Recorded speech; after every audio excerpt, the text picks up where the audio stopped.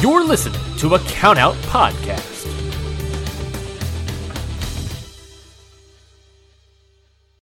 Countout provides a wide variety of bonus content that is right at your fingertips. On the Countout Patreon, our podcasts are creating bonus content exclusively for you, their listener.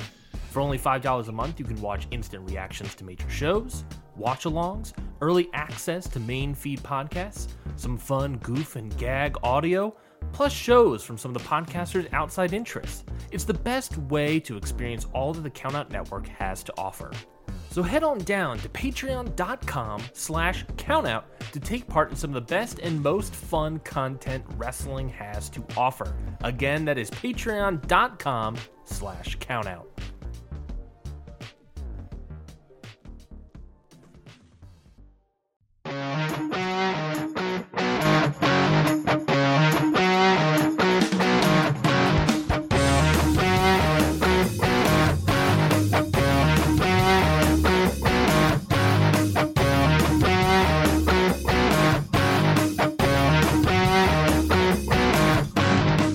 Everybody, and welcome to Ring Post Radio, the only show that I didn't have anything ready for today. The only show that is increasing and 1.4 times its marketability. Does that make sense? Is that something? I don't think that's anything. I'm your host, Ryan Knightsey, and with me as always is the man, the myth, the legend, Scotty Edwards. Scotty, how are you doing today?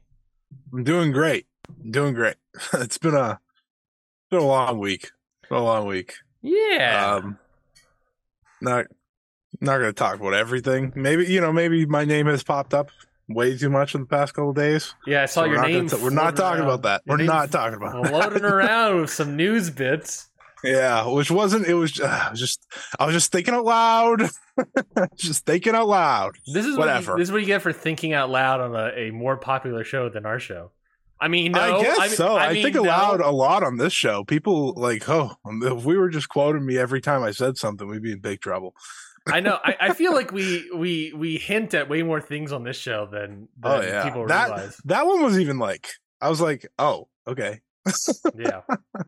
I was like, I mean, technically, it's just that's her last date, and that's the first whatever. I'm not doing this. No, I know. It is, and also I saw that like it was also misquoted as just like. Not necessarily misquoted for you or whatever you said. It was more so just like via Fightful. And it was like, you wasn't even on a Fightful show when he said that. I was like, oh, geez. But anyways, I'm doing great. Yeah. I'm doing great. Lots of great wrestling this weekend. Lots of great wrestling coming up. Obviously, next weekend's a packed weekend. We got the 5-star final. Mm-hmm. We got WRESTLEDREAM. Yep. It's a good time. It's a very good time, and for me, things are shaping up nicely for me. The WGA is hopefully close to some sort of deal. Saw that. I was like, there goes John Cena. But here comes Ryan back to work. So. There goes The Rock. There's the SAG part, which will be its own thing. We'll have Cena and The Rock probably for another month. But I also love the headlines about that, where it was like the studios were like, "This is our final and best offer." And it's like. I don't think you guys can say that. I don't think you can just... Here's our final and best offer. And then what if we say no? No more television, no more movies made ever again. I literally don't think that's possible. No, that is surely not. It's insane that it's like that's the quote out there is final and best offer. It is. And this past week was a really busy week because I remember saying on this show last week, I said to you, yes. Wow, we have a pretty packed week next week. It would be a shame if there was a lot of news. And then there was. a shit ton of news. I should have known WWE was just waiting at the wings, ready to pounce. ready to get some deals and let go some people. They always do this. Yeah. Like WWE always does this. Every time we have a busy week, they just are like, it would be a shame if someone messed that up. Yeah, it almost feels like Vince McMahon listens to Ring Post Radio. That's what it was. Either that or CM Punk, and one of those are now gone. So that's also true. I wish we could trade that. I wish CM Punk was still around. Never mind. No, I agree with that. If I had to keep, I'd rather keep CM Punk around than Vince McMahon. I mean, at the very least, I think that is a foregone conclusion for me. Yeah. Yeah, as many issues as CM Punk caused. He's not Vince McMahon. He's not Vince McMahon, who is a known sex pest and an abuser of women. So I think that's a fair. I think that's a fair trade. I'd rather take a guy yelling at Ryan Nemeth to get out of the arena than a sex pest. Ryan Nemeth. Yeah, so that's our beginning of the show, I guess, folks. I guess that's our hot take intro to the show. So yeah, well, yes, we got a lot of stuff to talk about. Again, thank you so much for listening to us on Ring Post Radio. We got a lot to get to, including AEW Grand Slam. There are a review of those shows, our preview of WrestleDream, which is as we talked about before the show, I think a stacked lineup that's, if anything, maybe like 2 more matches for a pre-show announced, but pretty much everything announced. Unlike All In, where it was like a Wednesday before, you're like, all right, come on, where are the matches? We got New Japan's Destruction and Kobe show happened this morning. We have the preview for the finals of the Stardom 5-Star Grand Prix. And of course, as we sort of mentioned before, there's a lot of WWE news that we will get to. So let's... You're gonna lead off with that? Yeah, we'll lead. That's what I was about to say. Let's lead off with that. Let's hit that one on the head first. And I think the news I think we have to talk about first before we get into the other part is the TV deal. Let's go in order. So on Thursday, WWE announced a new television rights deal that will take effect October 2024 with SmackDown, their only show there, SmackDown, returning to the USA Network. TK Group Holdings and NBC announced on Thursday that they've agreed to a 5-year domestic media rights partnership for the show SmackDown that will begin in October 2024. The partnership also involves 4 specials a year, to air on NBC in prime time. People familiar with the pact, this is according to the Wall Street Journal, people familiar with the pact valued it at roughly $1.4 billion, which is about a 40% increase over the deal WWE had with Fox. So this is like, I think it was like the actual number, like 37 or something % increase. They're lying. They're bumping up the numbers. Inflation exists. And even then, the number has never, as far as I can tell, been formally announced. It's just been, imagine if it was just like more. They just lowballed it. It's a $3 billion thing. No, so the Wall Street Journal said 1.4. CNBC wrote that the deal comes out to an average $287 million per year, which is a total value of over $1.4 billion. So that's the belief there with the deal, but there's a lot to unpack with that. Number one is SmackDown, of course, leaving Fox. Fox, you can put it one way, dropping SmackDown. And USA picking up SmackDown to start airing. It was also said in that press release that USA is not planning on picking up Raw and NXT. So pretty much all the money that they had was basically put aside to put directly into SmackDown. WWE wanted more money, presumably, and then they threw in these 4 prime time specials. So a lot of thoughts to air out about this sort of deal here, Scotty. But let's start off with you. What are your thoughts about this number that was announced? So the number, it obviously, like, for them, because of the way they talked it up, I think was a letdown. You know, they expected it because they made it sound like it was going to be so much more. But yes, my main takeaway on this, like, I think the biggest part of this in terms of like the pro wrestling side is that Monday Night Raw may not be under the NBC umbrella. Yes. For the first time in 30 years or something ridiculous. Something like that. Outside, they were under Spike for like what? A few years for a cup of coffee. Pretty much. Yeah. Like, otherwise, that is gigantic. And if it's not on Mondays, that's even bigger.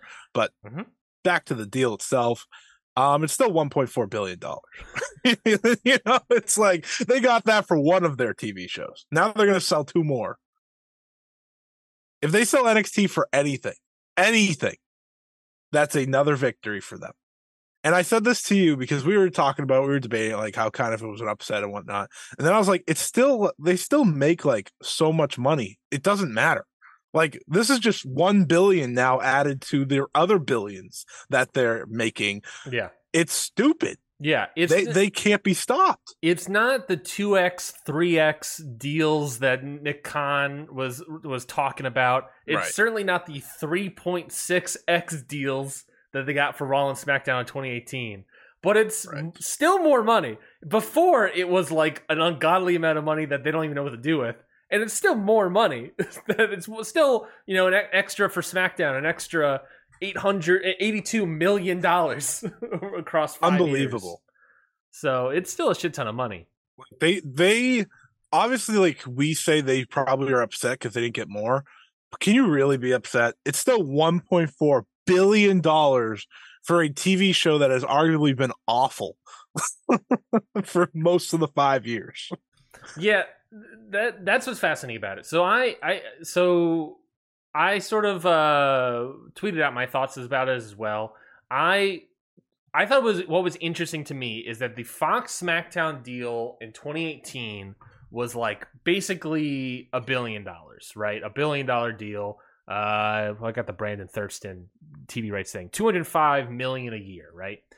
And so it's like, you increase by like roughly 40%, and it's basically like, and you add these 4 primetime specials. So how I basically read it as is like, okay, so USA was like, all right, we'll just give you the same exact money that Fox was giving you, but that's all we can give you. And they're like, oh, well, hold on. WWE is like, hold on, well, we want more money than that. And they're like, well, we need more content. They're like, what about NXT? And they're like, no, we're good. We don't want NXT. We're okay. And then they're like, okay, what about we'll take the Battle of the Belts idea. What about 4 primetime specials? All right, throw that in. We'll take it. That's such a win for them because they're on NBC. Yeah, add extra $400 million to the 5-year deal. Do that. Yeah, for 4 shows. Mm-hmm. I would have gave them 20. Yeah. Oh, you want to give us 100,000 per show? Here. I would have just kept giving them until they said no more. What was that? $400 million for 4 shows over 5 years, so 20 shows, right? So that's $20 million a show. For them to just turn a live event into a production? Yeah, probably.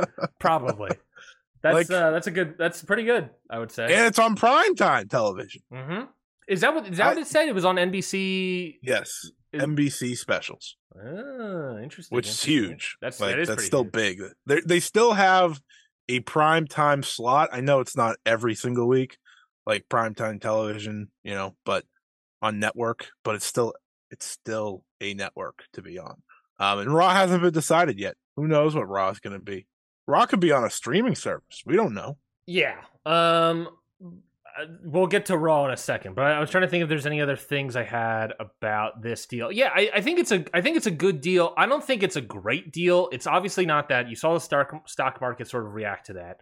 I don't think it's a great deal. It's still more money, but it's like when you're touting like 2x, 3x, it's like that's not too bad. Yeah. And it's like USA is 100% not going to put up the numbers that Fox will put up or Fox has put up for SmackDown. So they're paying basically the same price for this, but they're undoubtedly going to get less bang for their buck in these ratings when it comes down to it. Like this is like it might be you could consider it maybe a win for WWE, but ultimately it might be a loss for the USA in actuality. Oh, it absolutely is. If you look at it that way, because it's going to be at least 100 million less viewers. Mm-hmm. It's like WWE just keeps doing what they have been doing. That's like, we're just going to churn out content. We don't really care about ratings or anything, and you're going to deal with it. That's what this is. And if they move Monday Night Raw to a non-football day, good for them. I think there is a very intriguing conversation to be had about where Raw could go. Mm-hmm. I think USA is still, or NBC still definitely in play though. Yeah. I think it'd be silly to they're not. So that's the also currently report there is that Raw is up for grabs. So is NXT. USA is not going to pick it up. That doesn't necessarily mean that NBC Universal is not going to pick it up. Sure. But I think that makes it at least less likely.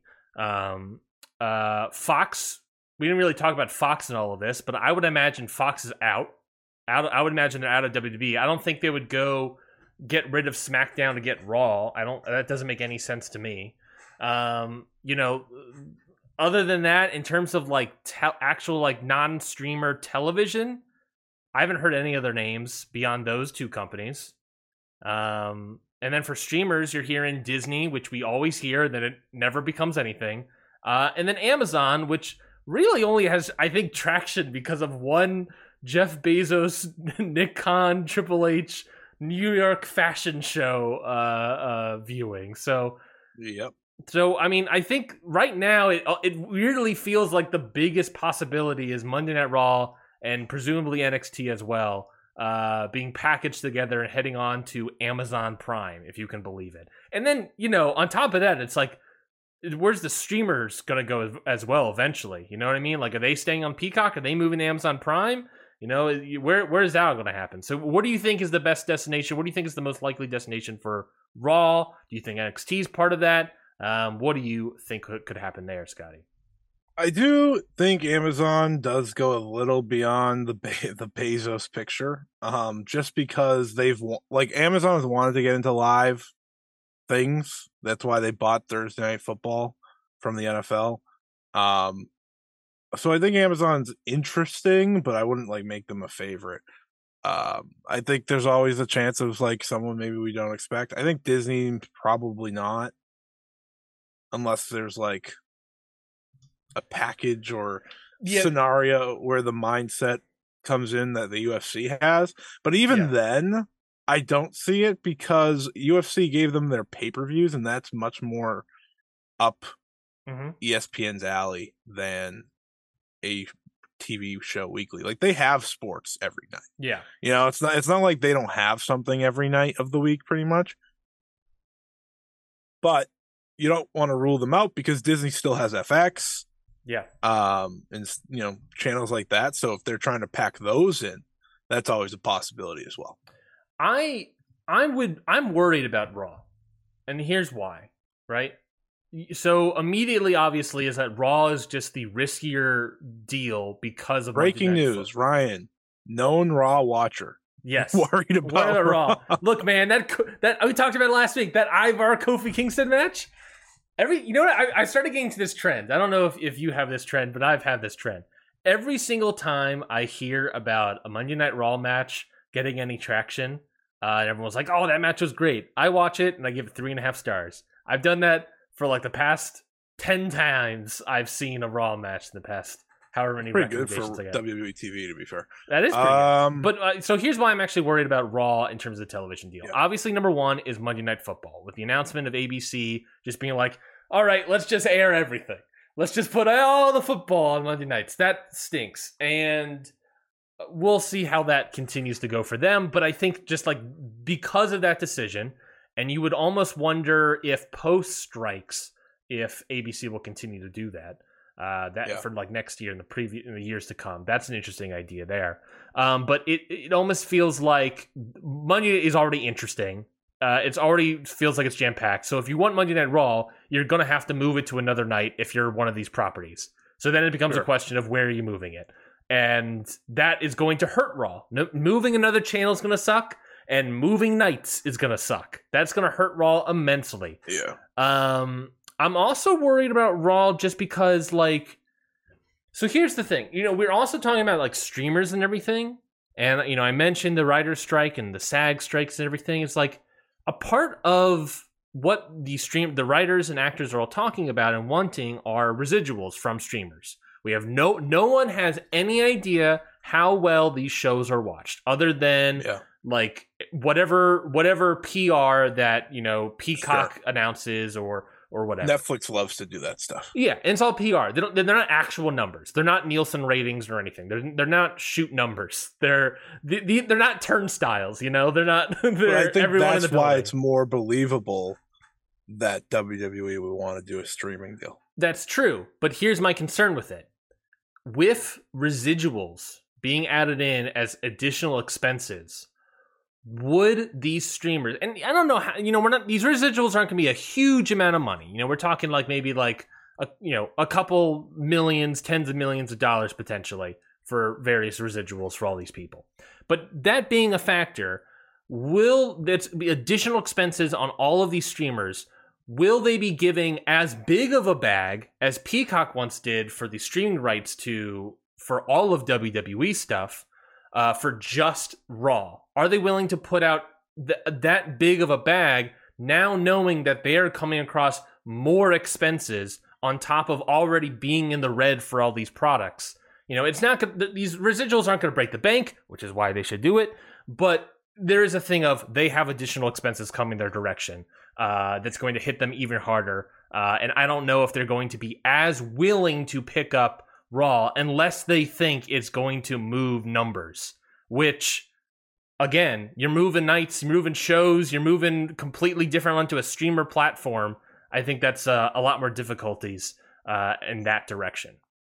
I do wonder what it would go as, but I will say when it comes to WWE, they don't care.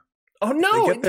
If they get their money, they don't care. No, I mean already. So Brandon Thurston, sort of tweeted this out as well. So from 205 to 287 a year for SmackDown, that 1.4 increase. In 2018, Raw got $265 million a year, right? Still more than SmackDown. So the question is, assuming it's still going to get more than SmackDown. So assuming a 1.4x increase, that is going from $265 million a year for Raw to $371 million a year, roughly. That is a total picture, ready? Of 2018, you get $470 million a year for the television, to 2023, 2024, $658 million a year for television. Insane number. For shows that they've done weekly for years, right? It's like... Yeah. It's not WWE having to change their schedule or anything. This is just what they do. Mm-hmm. Mm-hmm. So to me, it's like, again, whatever money they get, because they're going to get a lot for Raw. Yeah. They're going to be perfectly happy.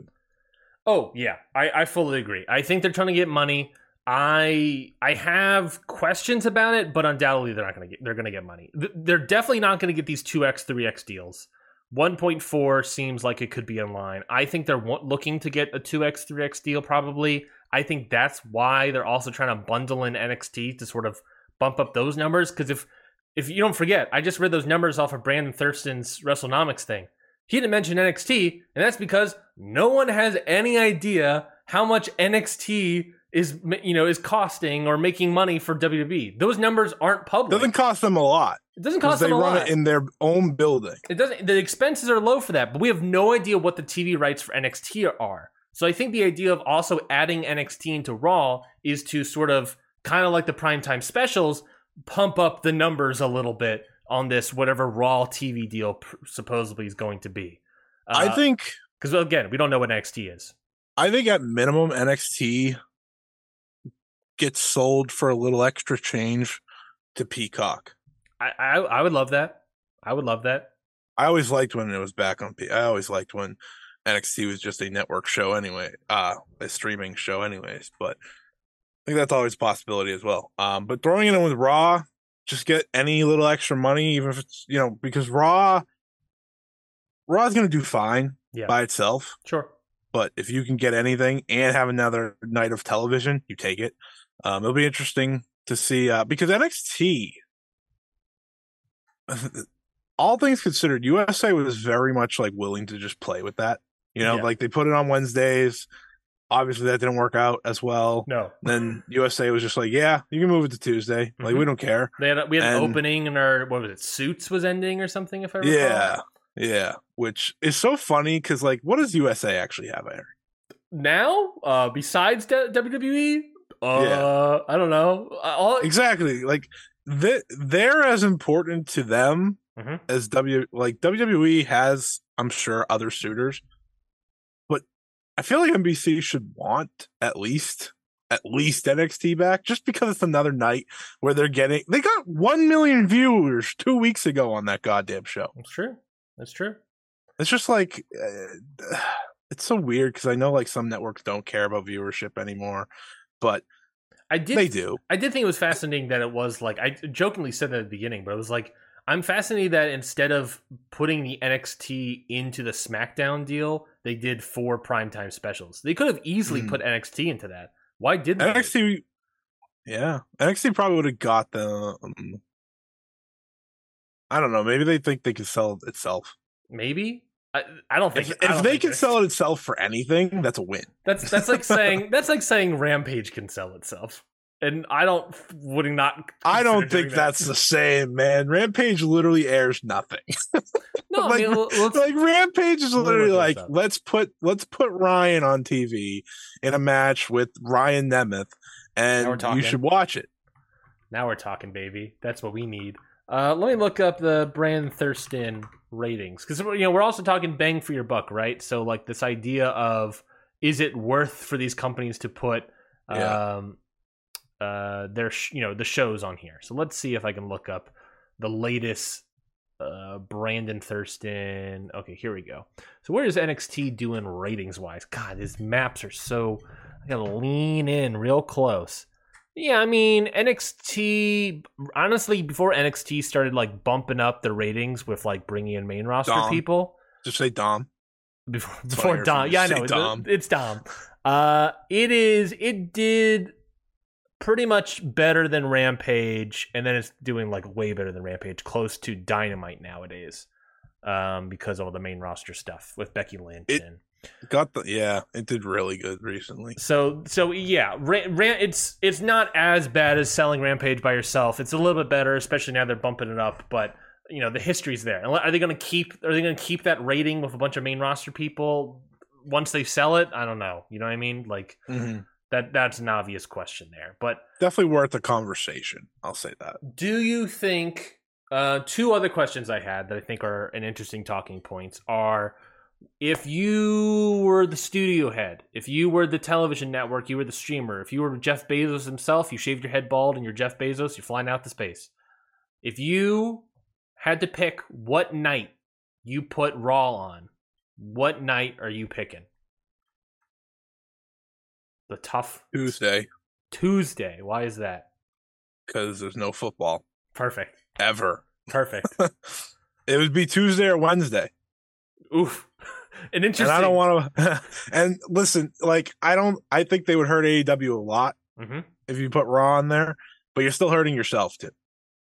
It would be interesting if it went on a streamer and then they went on Wednesday.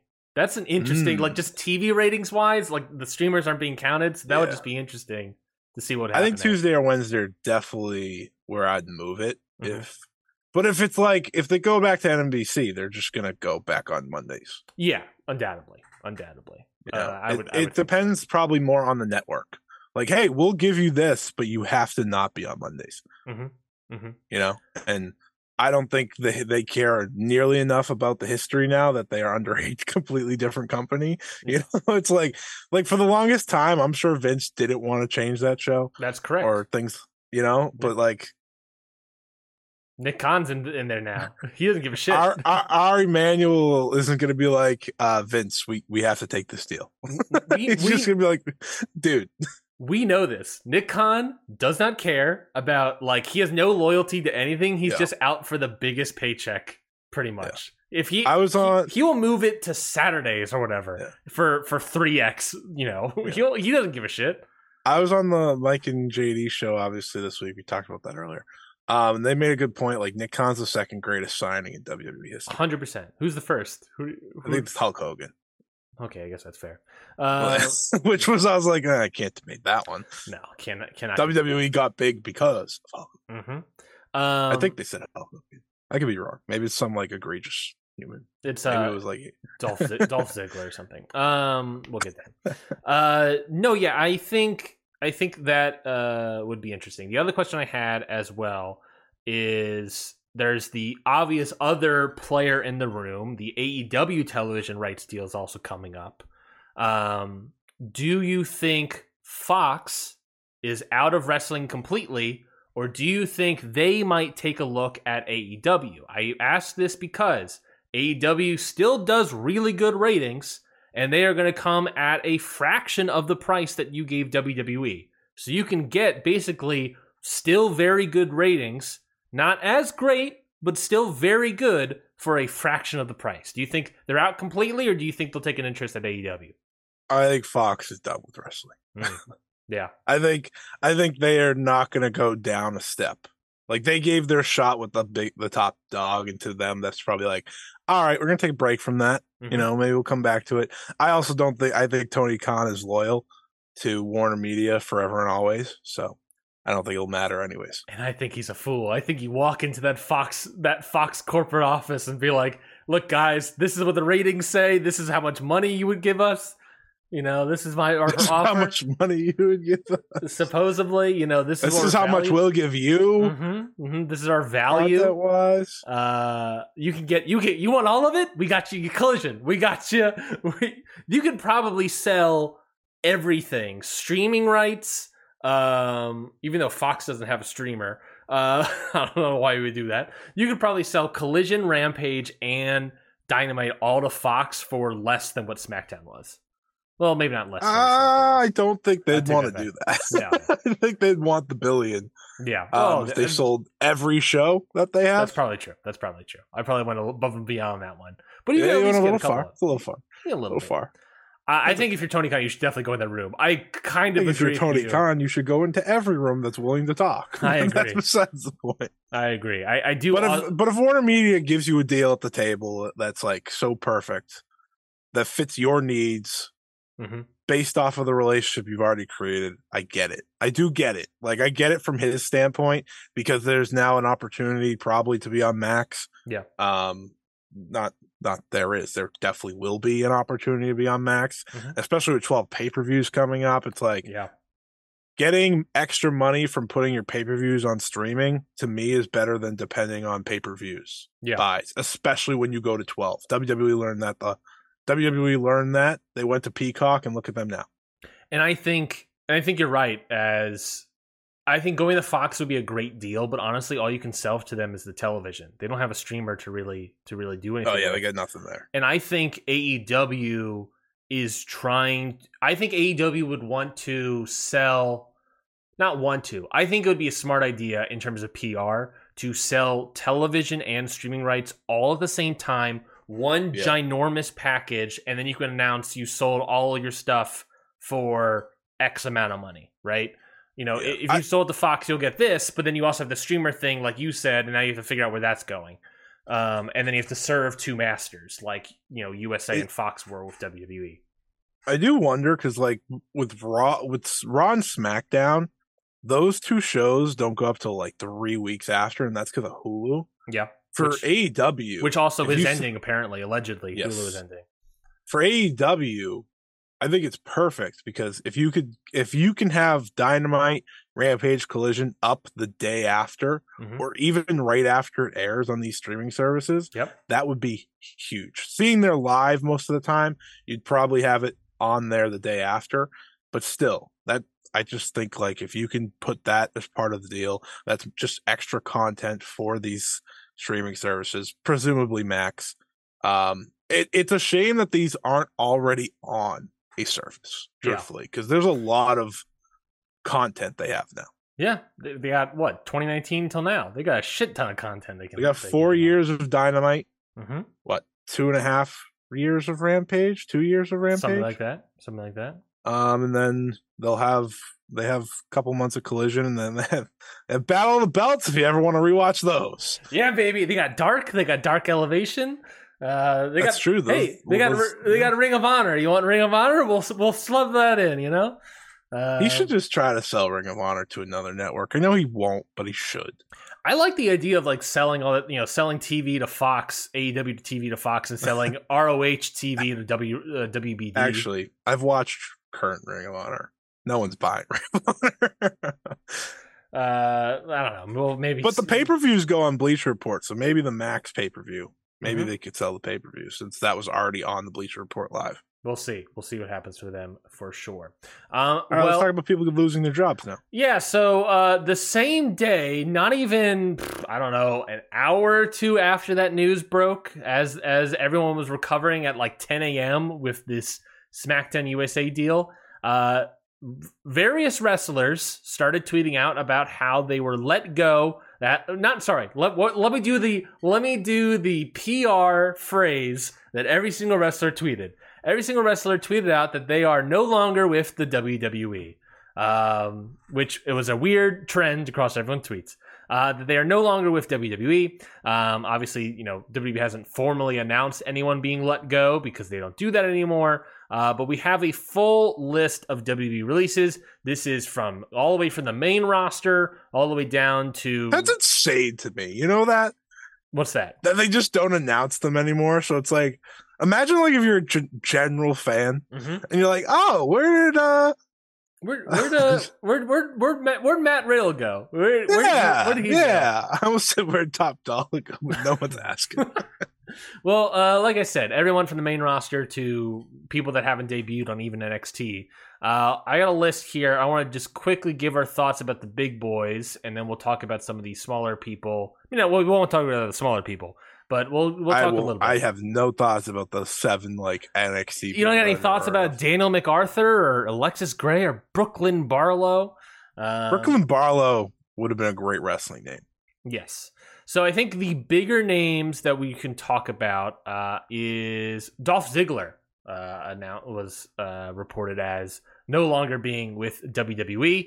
Let's just do main roster. Let's lump up on the main roster. So we got Dolph Ziggler, Elias, Shelton Benjamin, Top Dollar, Emma, Riddick Moss, Aaliyah, Rick Boogs, and Matt Riddle, Mansoor, Mace, Shanky, and Matt Riddle, who was announced a day later, I believe.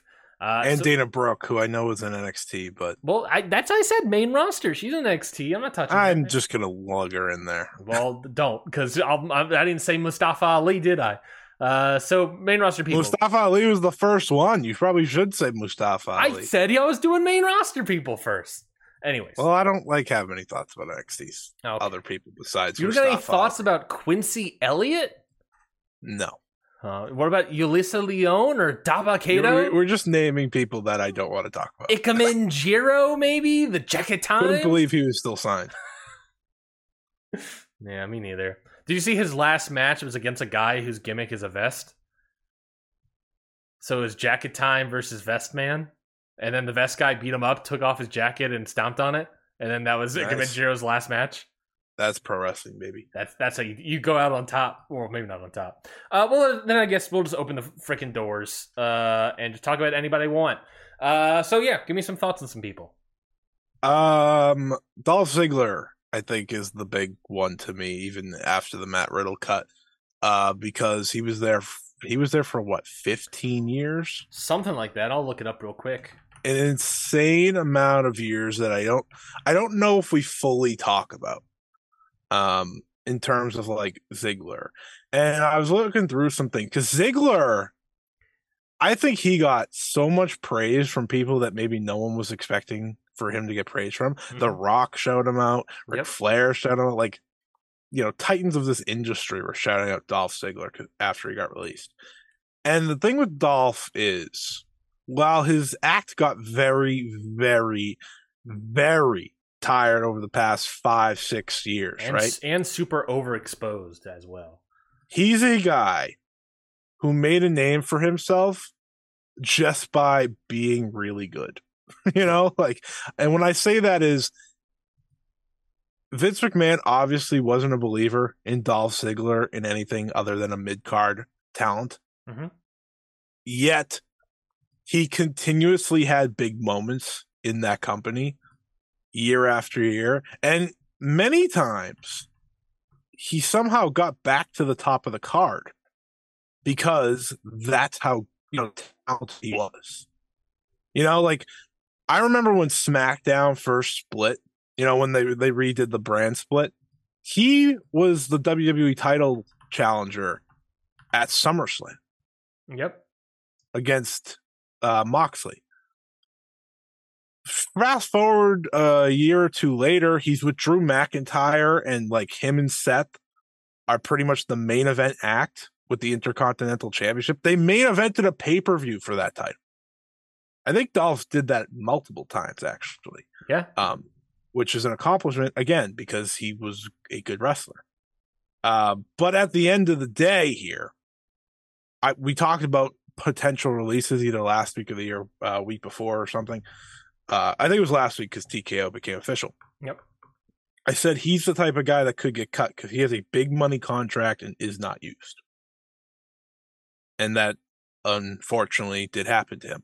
He's someone that I think if he left 6 years ago, 7 years ago, he would be at the top of all elite wrestling. Like, he would be one of the main guys there because I think he was so popular for a very long time in WWE that had he left and made a name for himself in Ring of Honor or New Japan, he would have been able to do a lot and been a part of that AEW signing at the time when they really ramped up. He would have been one of the key players, I think.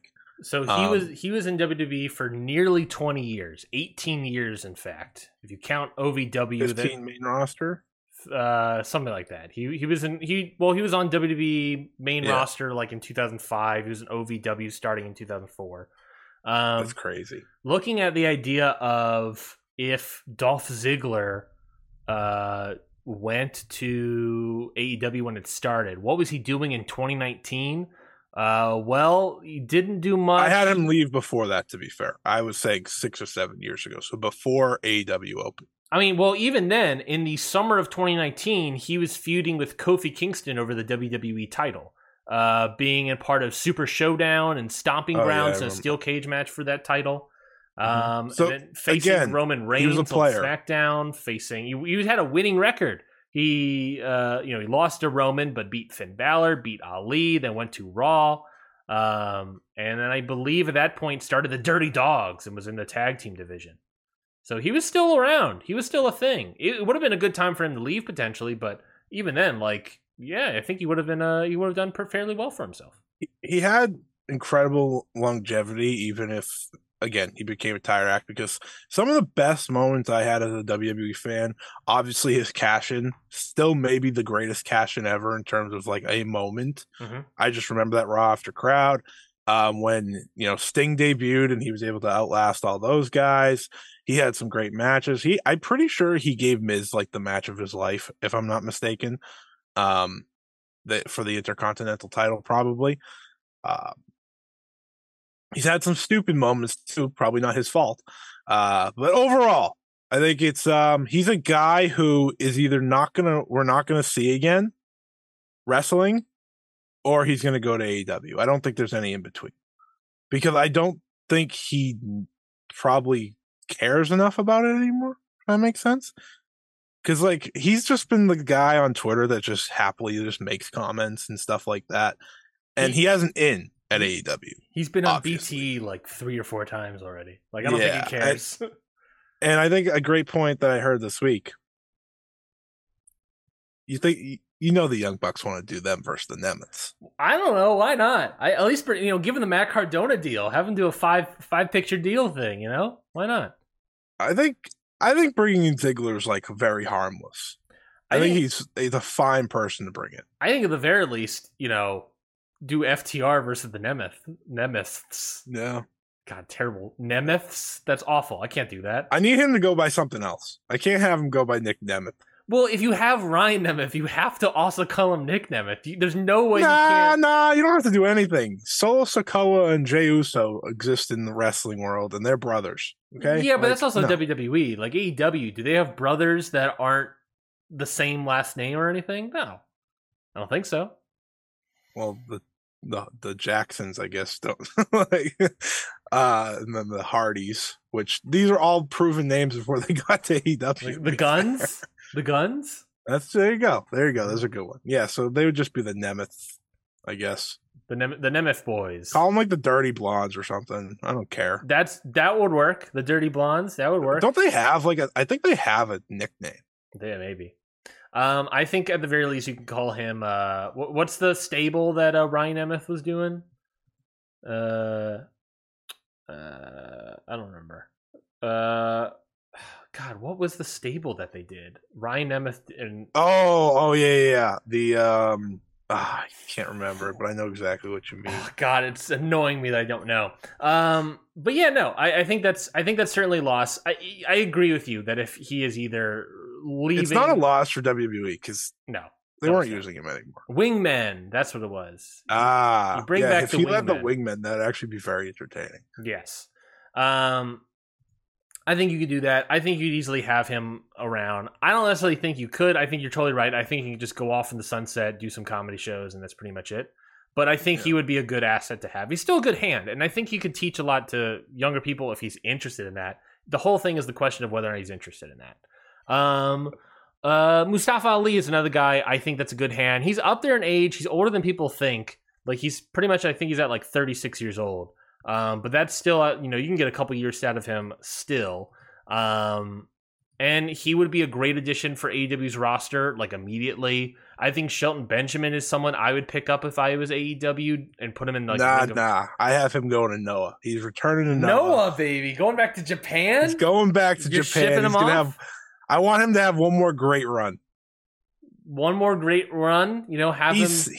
Because, listen, if he goes to AEW, I don't know where I get another great run for him because they just have so many people.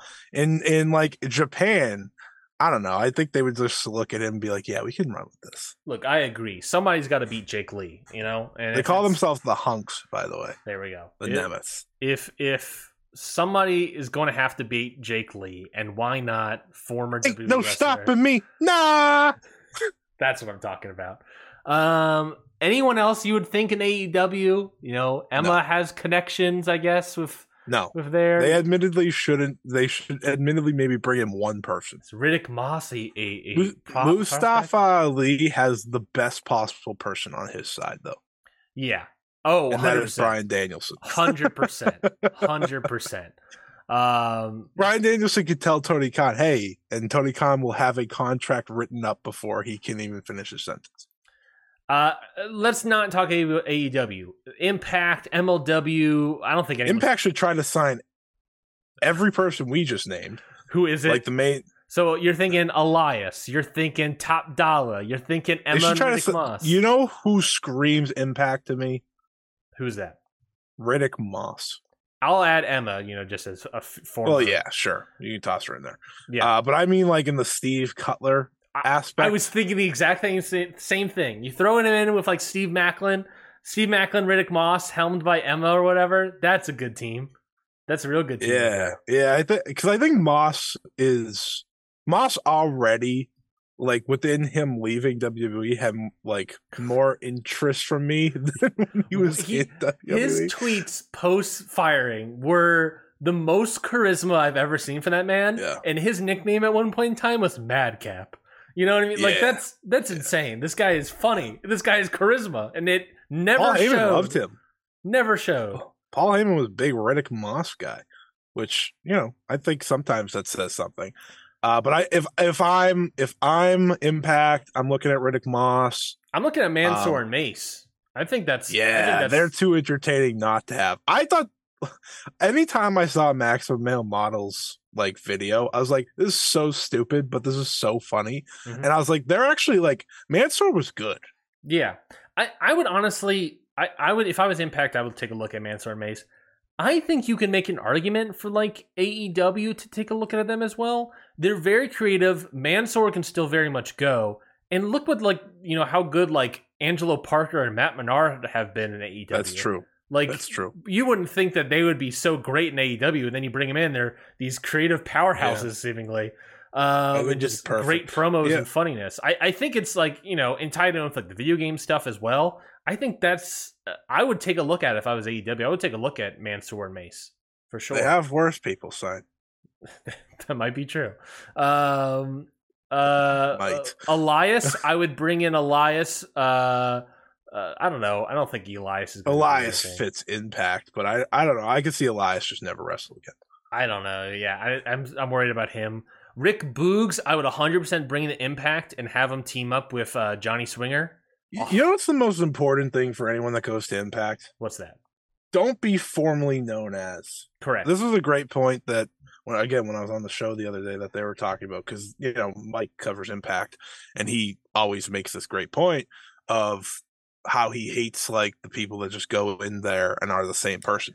Like, Steve Macklin became a different person. Yes. You can either No Way Jose and Dirty Dango did it. I was about to say, you can either be Steve Macklin or you could be the inspiration. Exactly.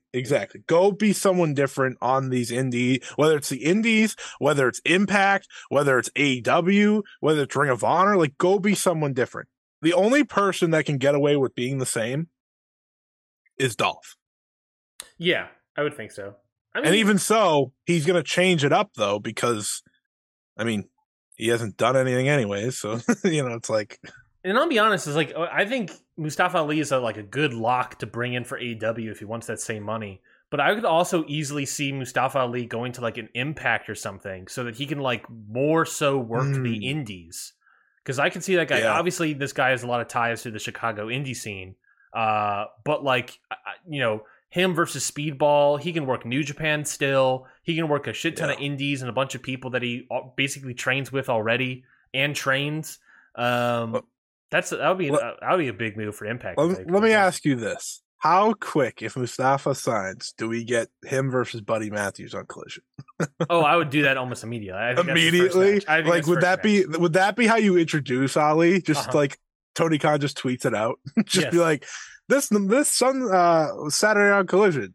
Yeah, I think that's very possible too. I would do, and that's, I guess, somehow you have to tie it into House of Black. So I don't necessarily know how you do that. But nah, it's fine. He has to team up with somebody, maybe. Maybe. But make a save or something. Yeah, I think that could easily work. Any other names off this list that you think are interesting? Like I said, I think Rick Boogs and Johnny Swinger and Impact would be hilariously fun. We have to talk about Matt Riddle. Oh, yeah. Well, before we talk about Matt Riddle, I just want to talk about, is there anything happening with Top Dollar, Aaliyah, Shanky, Dana Brooke, maybe? Impact signing, maybe? I could see it. Maybe she's been in the industry for 10 years. She's a vet. Yulissa Leone, bring her back to CMLL. That's fine. Ikemen Jiro. Ikemen Jiro will probably just go back to All Japan. He'll go back to Japan, I'm sure. And then Matt Riddle. He's an interesting one. He was announced separately from everybody else. He could have been the same day and just announced the day later. Who the heck knows? But he is a guy that is obviously probably, other than Dolph Ziggler. Well, Dolph Ziggler has the bigger pedigree, I guess. But in terms of the biggest star off this list, you could argue Matt Riddle is that. He is probably also a very controversial figure, which seemingly there has been that rumor that he's allegedly a bad human being. And also has this current legal issue with with that airport. I forget what city it was, but with that airport, with whatever happened there. And then, by the way, also, it's that was also a rumor about a lot of these people were either asking for their releases or had weird backstage issues. Quincy Elliott obviously is a guy that had a lot of backstage issues. Rick Boogs said today, he's I got fired because of a backstage power play, whatever the hell that means. All right, Boogs. So, yeah. So it's you have a lot of different people who seemingly got let go because of a lot of other issues. And Matt Riddle is a guy that has number of issues.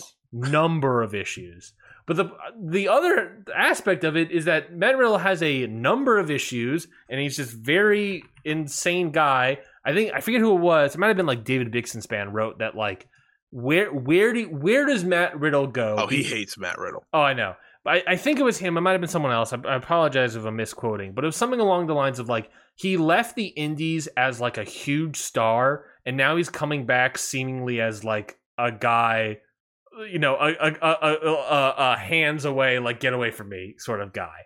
You want to know what my first thought was? What's that? New Japan Pro Wrestling. Yeah, I think that's possible. I think that's certainly possible. It was going to happen. He was going there before. They obviously tried to. They continued to use Chris Dickinson for a little bit. They tried to bring back Marty Scurll. I think it's totally possible that he can goes to New Japan. And if that's the case, they're going to try to use him for New Japan Strong in America, and it's not going to work. So I don't know what they're going to do there. I don't know like how things work, but if they can get him to Japan proper and he's just willing to go there, because the way he lives his life, based off what we know, he probably doesn't have much in his heart holding him back here. I know he has children. I understand he has children, but the way we learn things about him doesn't. I think he could be a move for New Japan, especially with certain contracts hanging over at the end of the beginning of next year. Yep, he could be someone they try to bring in. They might lose a bunch of foreign stars. Why not bring in Matt Riddle? They've already lost Jay White. Ospreay might be out the door. Who knows what else, right? Contracts come up all the time. Mm-hmm. And a bunch of people aren't signed to anything. They could probably sign up any moment. Exactly. So, and if it's not New Japan, it's going to be Noah. Mm-hmm. I was going to say that. If it's not, they brought Elgin in. Yeah, that's true. If it's not New Japan, it's 100% going to be Noah. Which, he'll be fine in Noah. There's always or AAA. AAA would be probable. I think I could see that happening, assuming Conan doesn't have some sort of weird beef with him. I just don't think there's many places here that will take him. I mean, Dave Meltzer talked about like the possibility of him going to AEW. Presumably, he has friends in the locker room and all this stuff, and surely he would be a big name for the company. But I don't know if you want that baggage, and AEW is not a company that necessarily picks up baggage. I don't see that unless you're Brian Kendrick, in which case they kind of try to shove that under the rug until they couldn't. No, this is different baggage. This is legal baggage. This is a lot of accusation baggage. I just think Riddle's more likely to find the UK Indies. I'm sure Progress already has him locked in. I don't mean to joke about these things because like what he did sucks and he's like a bad human. Yeah. But I think these are all very likely. Like I think the ones we have named, those are the most possible because Matt Riddle's not going to be out of wrestling. No, and I don't think he's going to be out of wrestling, and I don't think he's going to be shunned out of wrestling like Marty Scurll, where he's like still around but not doing anything. WWE saved him from that by keeping him around. Yes, and I think if honestly enough, whether or not he would have been fired because of this, who knows? But I also think that like if this airport thing didn't happen, this legal issue with the airport didn't happen, I think he would pop up faster than otherwise, if that makes sense. Yeah. Like people can forego whatever happened years ago or whatever with that, even though he's still a terrible person, I think. But I think this current legal issue is like a last minute tampering of his image right before he goes out the door. So if that makes sense, that's a very nuanced thing. I don't mean to say that we should excuse these things or whatever happened. I mean, even there, like he was allegedly groped, so allegedly he's a victim there. So there's that. It's there's weird. A lot going on here. It's weird to say, believe all victims when at the same time this guy's like an unreliable narrator. So I don't really know how to think about him, but he's gonna pop up somewhere. It's just a matter of time, honestly. I don't know.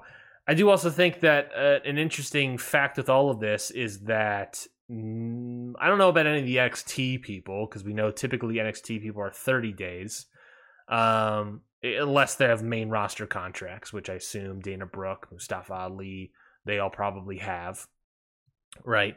But if I'm not mistaken, the 90 days after the 21st of September was, I don't have the exact date in front of me, but it was a Wednesday. It is a Wednesday, December 20th, the Wednesday, December 20th. So, hey, if winter was coming, winter was potentially coming, maybe it's coming December 20th, and maybe someone's going to be in AEW to show the world or something, or maybe he's I think Ziggler's the only one you'd roll out there on TV. Well, like you could do, Ray Phoenix versus Mustafa Ali. You think Ray Phoenix is going to still have the title by then? I guess that's a fair point. I hope he does. I love Ray Phoenix. I agree. I don't think he's supposed to have. We'll talk about that for sure. But yeah, it is. We're done with WWE. This is the second week in a row they've taken an hour of my time. It's not necessarily about the shows or anything. It's about people being cut. It's about all. It's about their company. Like, it's about their company and their ways. Every single time. We don't talk this long about a WWE show, but they make sure they make news that we have to talk about. I find the politics and financials of WWE way more exciting than the shows of WWE. And if you disagree with that, that's completely fair for you, but that is how I feel, and that is... I'll say this about the cuts before we move on. All these cuts were of people they don't use. Yes. Outside of Riddle. But Riddle just was... And weirdly outside 3, you're out. Weirdly out of outside Mustafa Ali. I guess. Yeah, Mustafa Ali is set for a pay-per-view match. Yeah, this weekend. I think the only person on this list that was actively being used. So yeah. I mean, Dana Brooke could have. I wouldn't know the difference. Didn't Nick Hausman put out like a report saying that like there was a Mustafa Ali promo that pissed off a bunch of people? Yeah. So maybe that was it. I don't know. But Mustafa Ali also just wanted out. That's true. We've known that for years. Aren't the Grizzled Young Veterans done too? Supposedly, according to Dave Meltzer, they're done. So they're free. It's in theory they're free now, right? Because it seemingly the contracts are up. They're gonna answer the open challenge of FTR, aren't they? Eventually, I would think so. Feels like that's where we're going. Oh, unless they just lose to Aussie Open next weekend. That's also possible. Look, man, I can't wait for that. Them and AEW would be a great signing. Put them in Rev Pro as well. That would just do... Did I just lay up WrestleDream preview for you? Is that what I just did here? Did I just lay that up for you? Well, I was going to do Grand Slam review first and then WrestleDream. All right. I laid up AEW to you. I'll just take that credit. So AEW Dynamite and Rampage, of course, were 2 nights of Grand Slam action, not Collision. Sorry, bud. But Grand Slam, New York City, Arthur Ashe Stadium. That's funny because I thought Collision was the best show of AEW this week. Wow, interesting. We're not talking about it. So I know. They didn't get a special name, nerds. Should have gotten that special name. Then we would have talked about it. Sorry, Brian. Sorry, Starks. Hit the road. But yeah, Grand Slam, Arthur Ashe Stadium, 3rd year of doing this show. Ticket sales weren't as good previously, but the prices are more or whatever. Well, maybe not more because we started doing like BOGO deals constantly and $20 tickets. So, the company is a little cold right now, but we'll see. We've talked about it previously. But let's talk about the show itself. We'll talk about Dynamite and then Rampage going in order of the cards. First up, of course, was the Ring of Honor World Title and New Japan Strong Openweight title match between Eddie Kingston and Claudio Castagnoli. Scotty, we'll start off with you. What did you think about this match? I thought it was just great. The crowd behind Eddie. Eddie is so good. He's just... There's only one Eddie Kingston.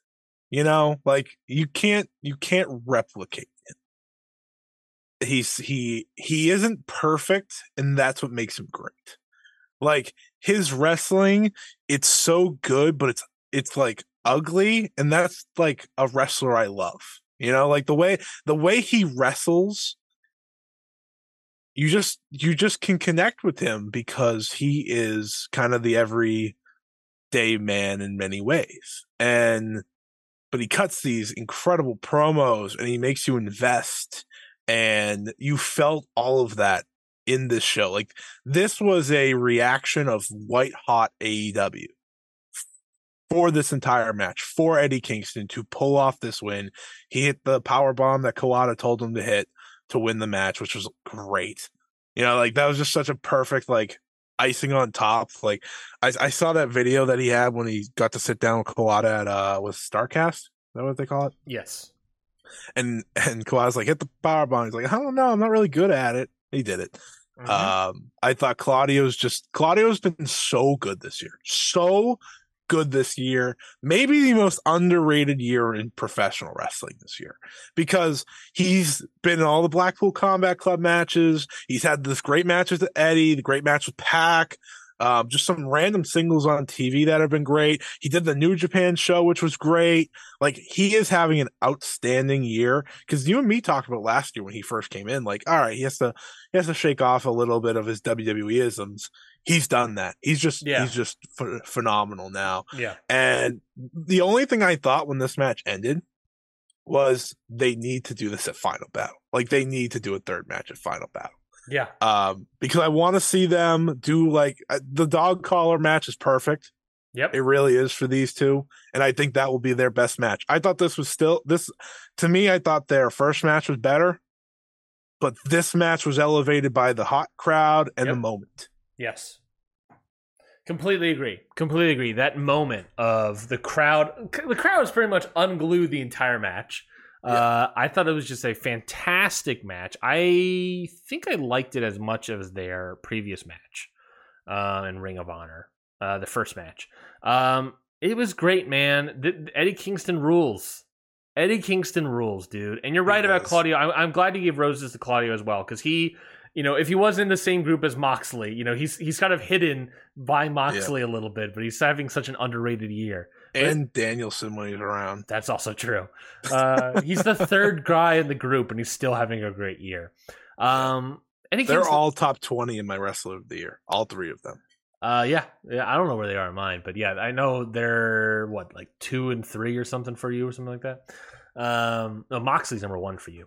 Danielson's a little lower because he doesn't stay healthy. I think they're actually in top 5 for both of ours. Maybe now that I think about it.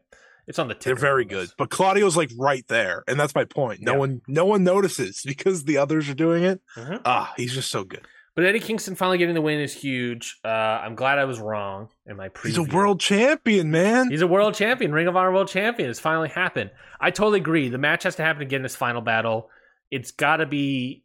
I don't even know, but that's the problem. Is that like it does feel like shaking the hands, doing the honor, and everything after the fact. It feels like the story is over between the two. I agree that they should do this match at Final Battle, but what do you do for this match when seemingly there's respect now? You know what I mean? Like, I don't know what you go from that. You can go back to it. It'll be up to them if they want to, because there's always a story of how to get there, because Eddie and Claudio don't love each other all of a sudden. They did have the respect, but, Claudio could say, like, you know what, I want my belt back, and go through this and that, and We'll see. If they don't do it, I'm intrigued by who he could. I mean, we're starting off pretty good with his first challenge, but I'm very excited because I just think Eddie Kingston has long deserved this. I didn't know if he'd ever become world champion. While I do wish AEW world champion was in his sights, maybe once upon a time when MJF was a full-on heel, he's not anymore, so that just kind of went out the window to me. Yeah. He's going to do really great with this. And we're not talking about Rampage, right? I was planning on it. Okay. Then I'll save it for now. I'll save my take that Ring of Honor has better champions than AEW in every respect. Last thing I want to say about Eddie Kingston, I think if you're not going to do Claudio at Final Battle, which I don't think they do, I think there is only one other Ring of Honor person that you should put up in a world title match against Eddie Kingston, and that is by vacating the television title to challenge for the world championship, Eddie Kingston versus Samoa Joe. I think that's the Final Battle match. And I do also think Samoa Joe should win it because I love Eddie Kingston. I'm glad he won. I do not think he should have a lengthy reign in any capacity. He should be full on Dusty. It's all about the journey for him. The destination's cool. It's still a decently long reign. It's 3 months. I agree. I think 3 months is perfect. He's probably going to defend it 5 times before that. Agreed. And I think that is totally fine. 3 months is a totally good reign. I just don't think it should be any longer. It's a Jericho reign. Yeah. And I think that's totally works. Last year. And then Samoa Joe can win it. And that's totally fine. I want Samoa Joe to win something in AEW, but it's fine. I know. But yeah, this match ruled. This was the match of the night for me, easily. Next match, singles match between Chris Jericho and Sammy Guevara. I thought this one was weird. There was a lot of big moves and a lot of big spots, but it didn't really feel like there was chemistry or something. Like there was, I don't know what it was, but everything just kind of like felt off to me. And maybe it was also because the crowd like put their all in the first match, and so the crowd wasn't really into everything in here. But I was just like, there was something about this. I couldn't quite put my finger on it. It just felt weird to me. Ryan, this is every Sammy Guevara match for me. You're not wrong. There's just big moves, no symmetry, nothing connects. Yeah. It's just like random big move here, a botch here, then a random big move. It just, every time I feel like it's going or working, something just falls off and I'm like, all right, I'm out. I'm done. And this just, it didn't. It was. I fully forgot about that botch in there too when he's doing the foot in the on the outside. Like the reason I don't think this is I really like this match was. It was weird because I didn't have high hopes for it anyways. But the match after this was worse because of reasons. Because they just never felt on. Yeah. Obviously, as we know. Yeah. But yeah, they were off. They were very off. They had some good moments, but ultimately there was no chemistry. It was a Sammy Guevara match. Yeah, I don't know. I would cut my losses if I was AEW. I don't. Never gonna happen. I know. As I say that, there's a heel turn post match, and he joins the family of Don Callis. So I don't know, man. He's a better heel than he is a babyface, or he should be, because like he's not likable to me at all. Like when he speaks, I'm like, I'm not gonna cheer for you, man. Agreed. But he has the moveset of a babyface, so it's like, what do you do? Because like he can't flip a switch like an Ospreay does. Like he doesn't have the physical side to him, so it's like, what are you supposed to do? And if he does like try to be like that, he's just gonna be Blake Christian, who stinks. So it's like, what are you trying to do? Did you see that GIF of Blake Christian? Oh, I sure did. That's why I said the guy I've seen him wrestle before. It is just like the high flying heel work just never works with Blake Christian. Sammy Guevara. I'm trying to think high flying heel. I'm trying to think who. It's Ospreay. But even then, Ospreay has not dumbed down. Ospreay has limited his offense so much. That's true. Like almost would like. I would sign Ospreay to AEW just so that Ospreay can teach Sammy Guevara how to work as a heel and not do high flying moves. Like it feels like Sammy Guevara's formula, his match style, has gotten more refined, but he hasn't changed it at all. He doesn't change it to the style, like the gimmick he's wrestling. Correct. He just keeps it. Yes. No matter what. And it's like, dude. It's like, dude, you can't do that. And it works for Darby. It works for Darby because his gimmick Darby's not a heel, though. Well, and also his gimmick is over. Well, this is true. MJF has, I would say, he's changed his style a little bit. It's like when Jungle Boy went heel, like a lot of his big moves, like he's got rid of most of them. So it's like, all right, you're just the most vanilla human being of all time now. But it at least works a little bit better because it is different. Yeah, because he's not doing the big moves. Yeah. So it's I'll take something over nothing, you know? The best example I can give you in the past couple of years, like Andrade in NXT. All right. Maybe. I'm looking at the AEW roster page. He's not like full on high flyer though. You know who was a great heel high flyer for a number of weeks? AR Fox. AR Fox. That was a great. Yeah, that was sick for a few weeks. Even that Swerve, you know, at one point you can kind of consider it. He wasn't really a high flyer, but he's, you know, putting on weight and going heel. It's certainly changed his style significantly. Swerve's my guy. He can do anything. I'm just looking at the AEW roster page, and I don't see a single person that I would consider at all. Even that Jack Perry changed up his style, which I think suited him well. It works better. Yeah, I don't know, man. It's just I don't know. They have a. I'll say this: the window dressing is changing, but the foundation of the house does not change. If that makes sense. The AEW and the scene overall has a lot of Sammy Guevaras, and that is a lot of athletic people who can do really cool moves. And that might be it. Yeah, that might be true. That Action Andretti, I think, is really bad. And he just does he's very athletic. Yeah, and they signed him. Is my point. They signed him. Blake Christian is technically under a Ring of Honor deal. Has he shown up? Once upon a time, he was. Yeah. I don't know. Maybe he's not anymore. But he's that level of guy. Sammy just happens to be the best of that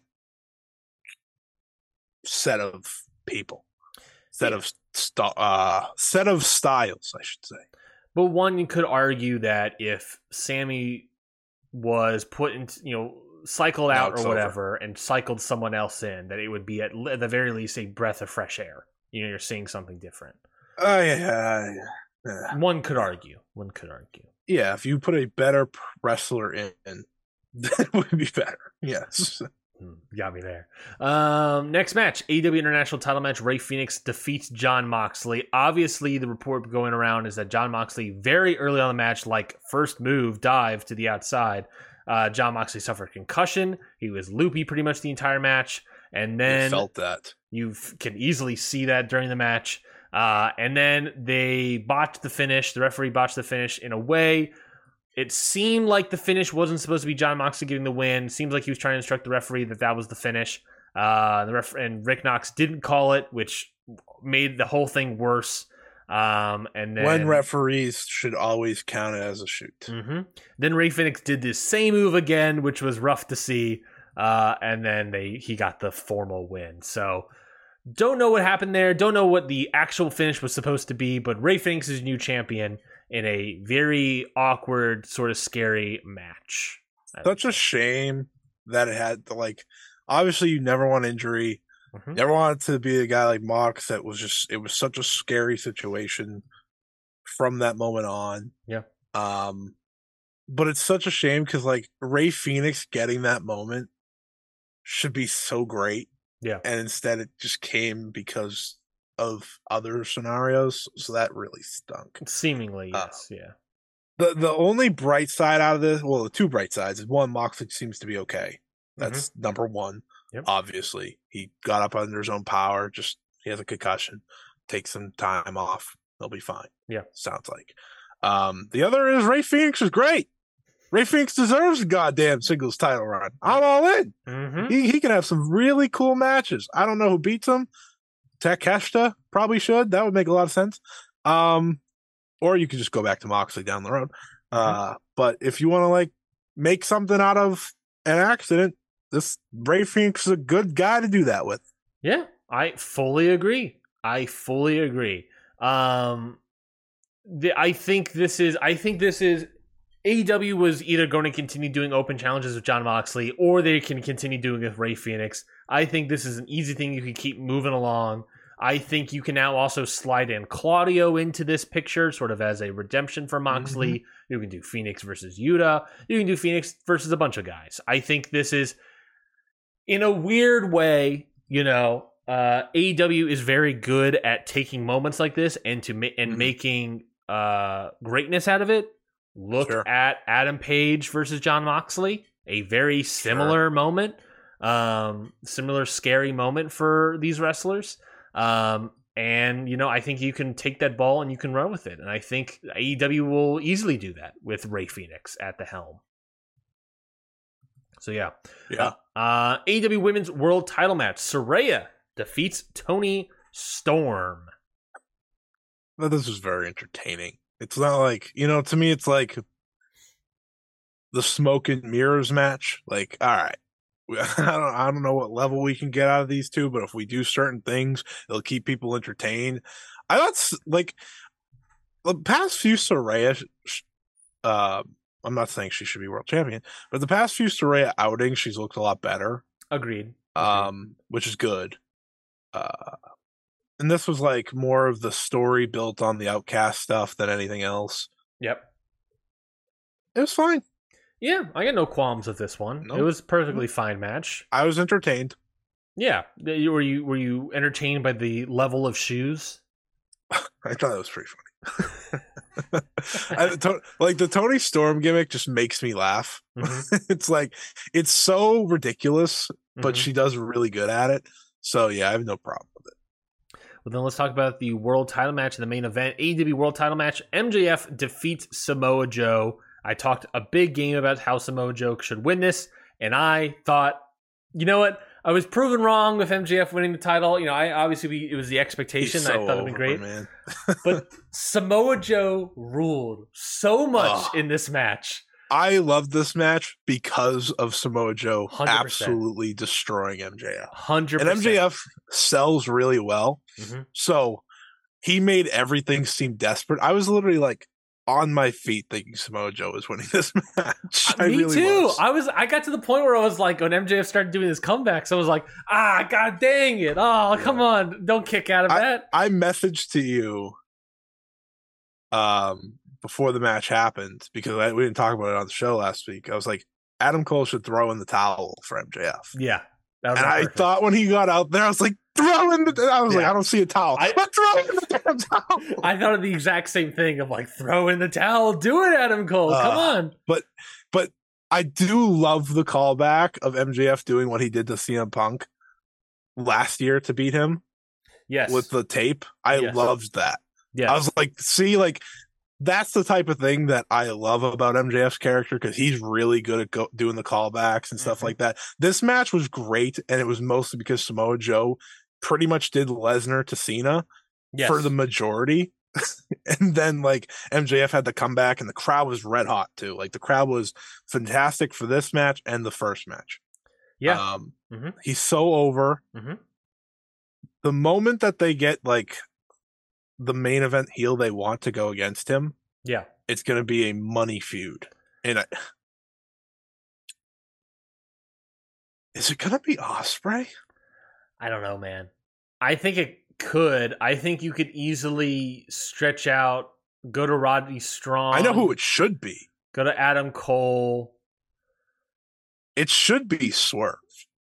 Yeah, I agree with that. But now you got Ospreay coming in. Like, I don't know how you watch Swerve and think anything besides world champion.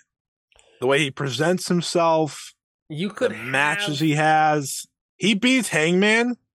Yes. We might be on our way at least to an MJF Swerve match at Full Gear. I can agree with that. But I also don't think that rivalry, and we'll talk more about it, I don't think that rivalry is ending at WrestleDream. But I agree that if they're just doing a one-off and Swerve wins, then MJF is. Or they could do it at Winter's Coming as well. That's true. I mean, you got WrestleDream, you got, as the October show, you got November, which is Full Gear, which, who knows? You have, which could be Roddy. Could be Adam or Roddy, if we go back to Adam eventually. And then December is maybe that's Winter is Coming. That becomes the pay-per-view there. Swerve would be a good spot by then, I think, with the Hangman stuff. There's also Final Battle for these Ring of Honor World Tag Team titles if they're still champions for them. I'm waiting for the Kingdom to win these damn titles. Me too. Instead we'll get the right. They're doing great work, by the way. Like, everyone's talking about Roddy, but I'm like, it's working because of the Kingdom. Agreed. They're like intelligent scrubs. Yeah. They're just smart scrubs. But MJF did a really good job here. I felt very much that he was doing like Hulk Hogan versus like Monster of the Month of Samoa Joe. You know what I mean? Like, the match felt very old school. Mm-hmm. I was listening to a podcast the other day. Definitely not the same vibes per se, but a similar toned down, if anything, vibe of like, I was listening to a podcast talking about like the few matches that have taken place between Hulk Hogan and Abdullah the Butcher. And I just thought of like different styles, because that's definitely more brawling and whatnot. You can probably do Yokozuna was definitely not Samoa Joe. I'm trying to think of a big guy that would have brawled a crap ton of Hulk Hogan.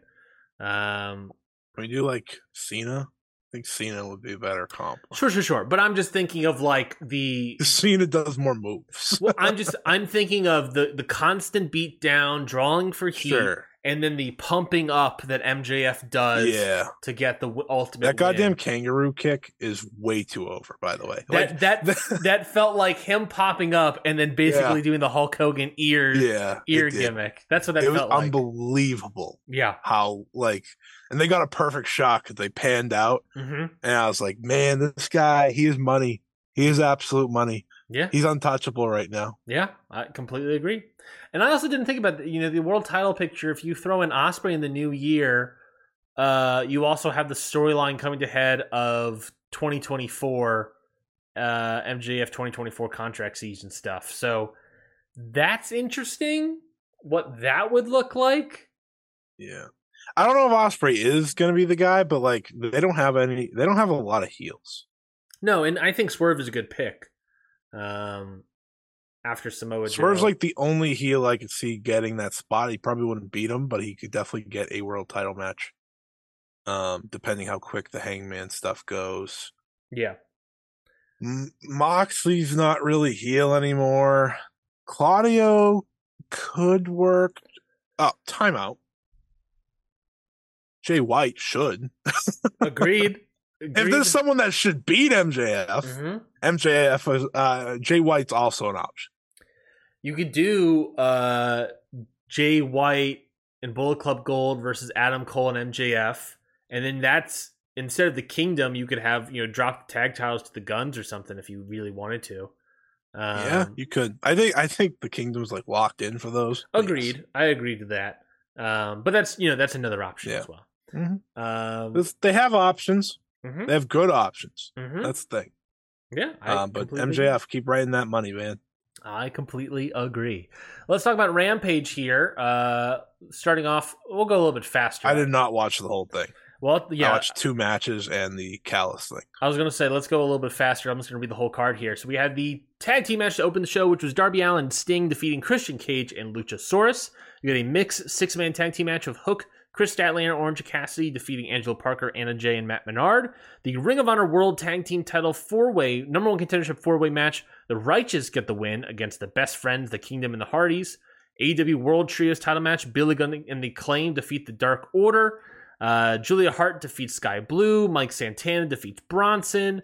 And then the main event being the Ring of Honor World 6-man tag team titles. The Elite defeat the Mogul Embassy to win the Ring of Honor World 6-man tag team titles. Yeah, I watched the first match and the last match. You didn't watch the Righteous get the win? Dude, the Righteous should not be a pay-per-view title match. Oh, you're hating on the Righteous are bad. How dare you? The Righteous are a bad duo. How dare you say that? Anyone that says something about the Righteous, I want them to apologize to the many other lore things that have happened over the past couple of years.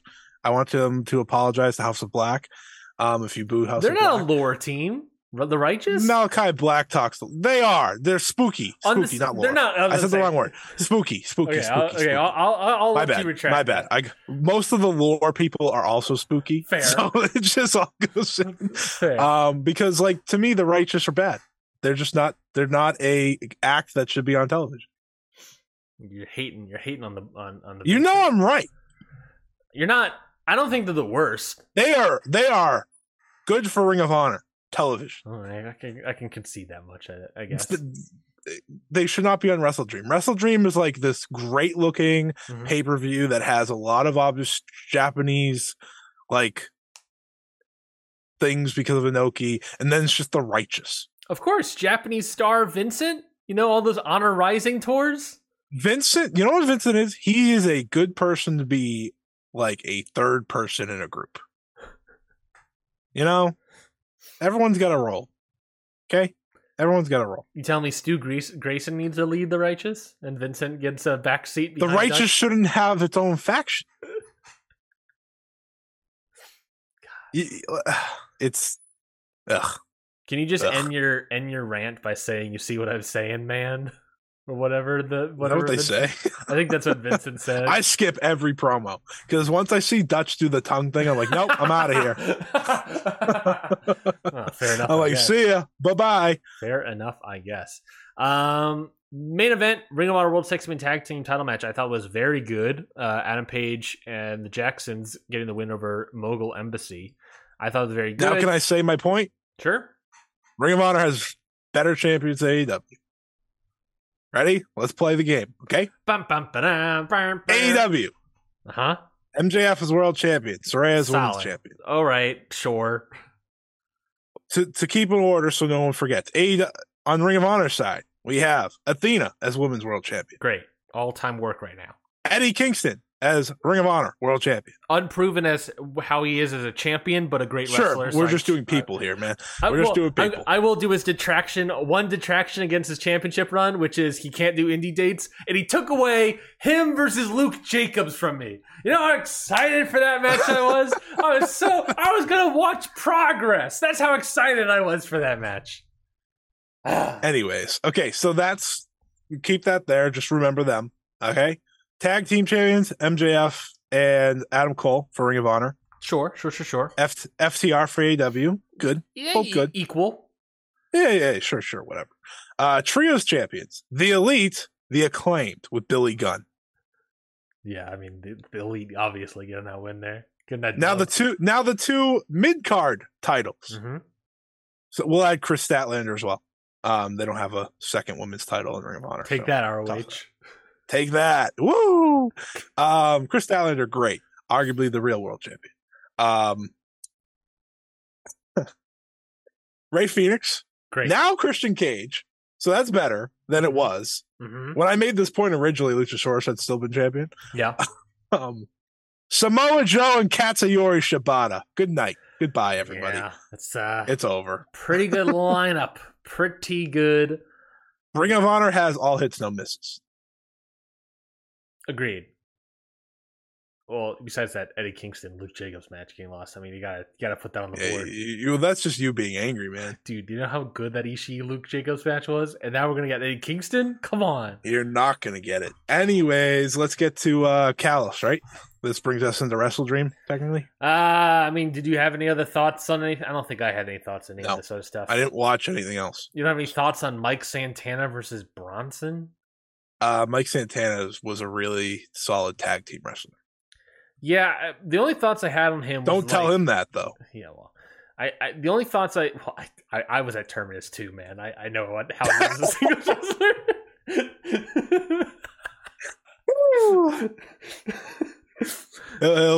He'll be here all night, folks. Oh God, I can't stop it. I think about that show all the time. I think about that finish all the time. PTSD. What was I gonna say? The only thing we got a lot to do. The only thing I think about with Mike Santana as a singles wrestler is that like I understand like him wanting to be a singles wrestler is that he felt like he was being held back in terms of the tag team division in AEW, and I get all that, but I don't know. I feel like there's less space for him as a singles wrestler. Like I don't understand. I don't know.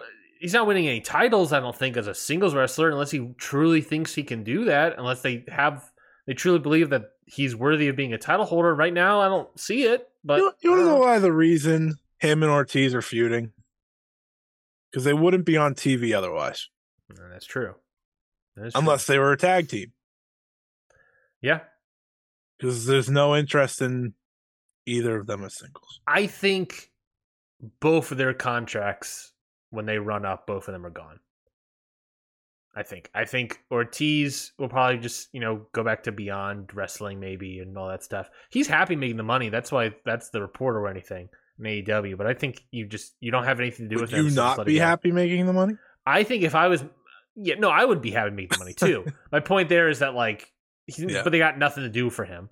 Mike Santana out here to prove something. I don't think he'll have anything to prove. I think he would do better if he left AEW and went to like an Impact or something like that, a smaller pond, kind of like what Frankie Kazarian did, where it was like, I just don't see where the road is for this guy, I think going to a smaller pond gives him a way better chance at success. Yeah. So I don't know, man. Well, I think Ortiz he got screwed in all this. Agreed. I don't blame Mike Santana for wanting to be a singles wrestler and having that drive and everything, but that's not a bad thing to have. But it is just like, I don't honestly see. I do not see what the. He's not going to be a world champion. Is he beating Rey Fenix for the international title? I really don't think so. I really hope not. So I don't see what the path is for him. AEW WrestleDream pay-per-view for AEW happening next Sunday. Can you believe it? These are coming around a lot. These are coming around. We've had 4 in like 4 months. Mm-hmm. And we got another one in Seattle, Washington at the Climate Pledge Arena for AEW. This is in honor of Antonio Inoki. Tony Khan has stated that WrestleDream is the end of a chapter and the start of a new era for AEW. We'll fully see what that looks like potentially at this show and following. Let us go through it. AEW World Tag Team Title #1 contendership. It's a 4-way match. We got Hook and Orange Cassidy versus the Young Bucks versus the Lucha Brothers and versus the Guns in a 4-way match to be the #1 contenders. I think this match should be good. I think it's going to be nonstop action. I think the Young Bucks obviously are going to do nonstop action. Lucha Brothers are going to do nonstop action. Hook and Orange Cassidy is going to cause the action to slow down significantly, and then he'll speed it back up. And I think the Guns, whether or not you like the Guns, I think they've certainly gotten better. I think, being in a 4-way, they will only shine bright because I think they'll be any things against them will be extremely well hidden, and they'll go out there and, just do nonsense the entire time. So I think that will work for them. For all the multi-man style matches that AEW does poorly, Battle Royals, ladder matches, for example, they do the big tags really well. Yes. Like the big tag style matches, and they have the Young Bucks and Lucha Bros in here. It's guaranteed to be good. It's like whoever else is in there is just like gonna benefit from that, and I think it should be a really fun match that they just happen to add to the card. I completely agree, and I think Hook will learn a lot in this match for damn sure.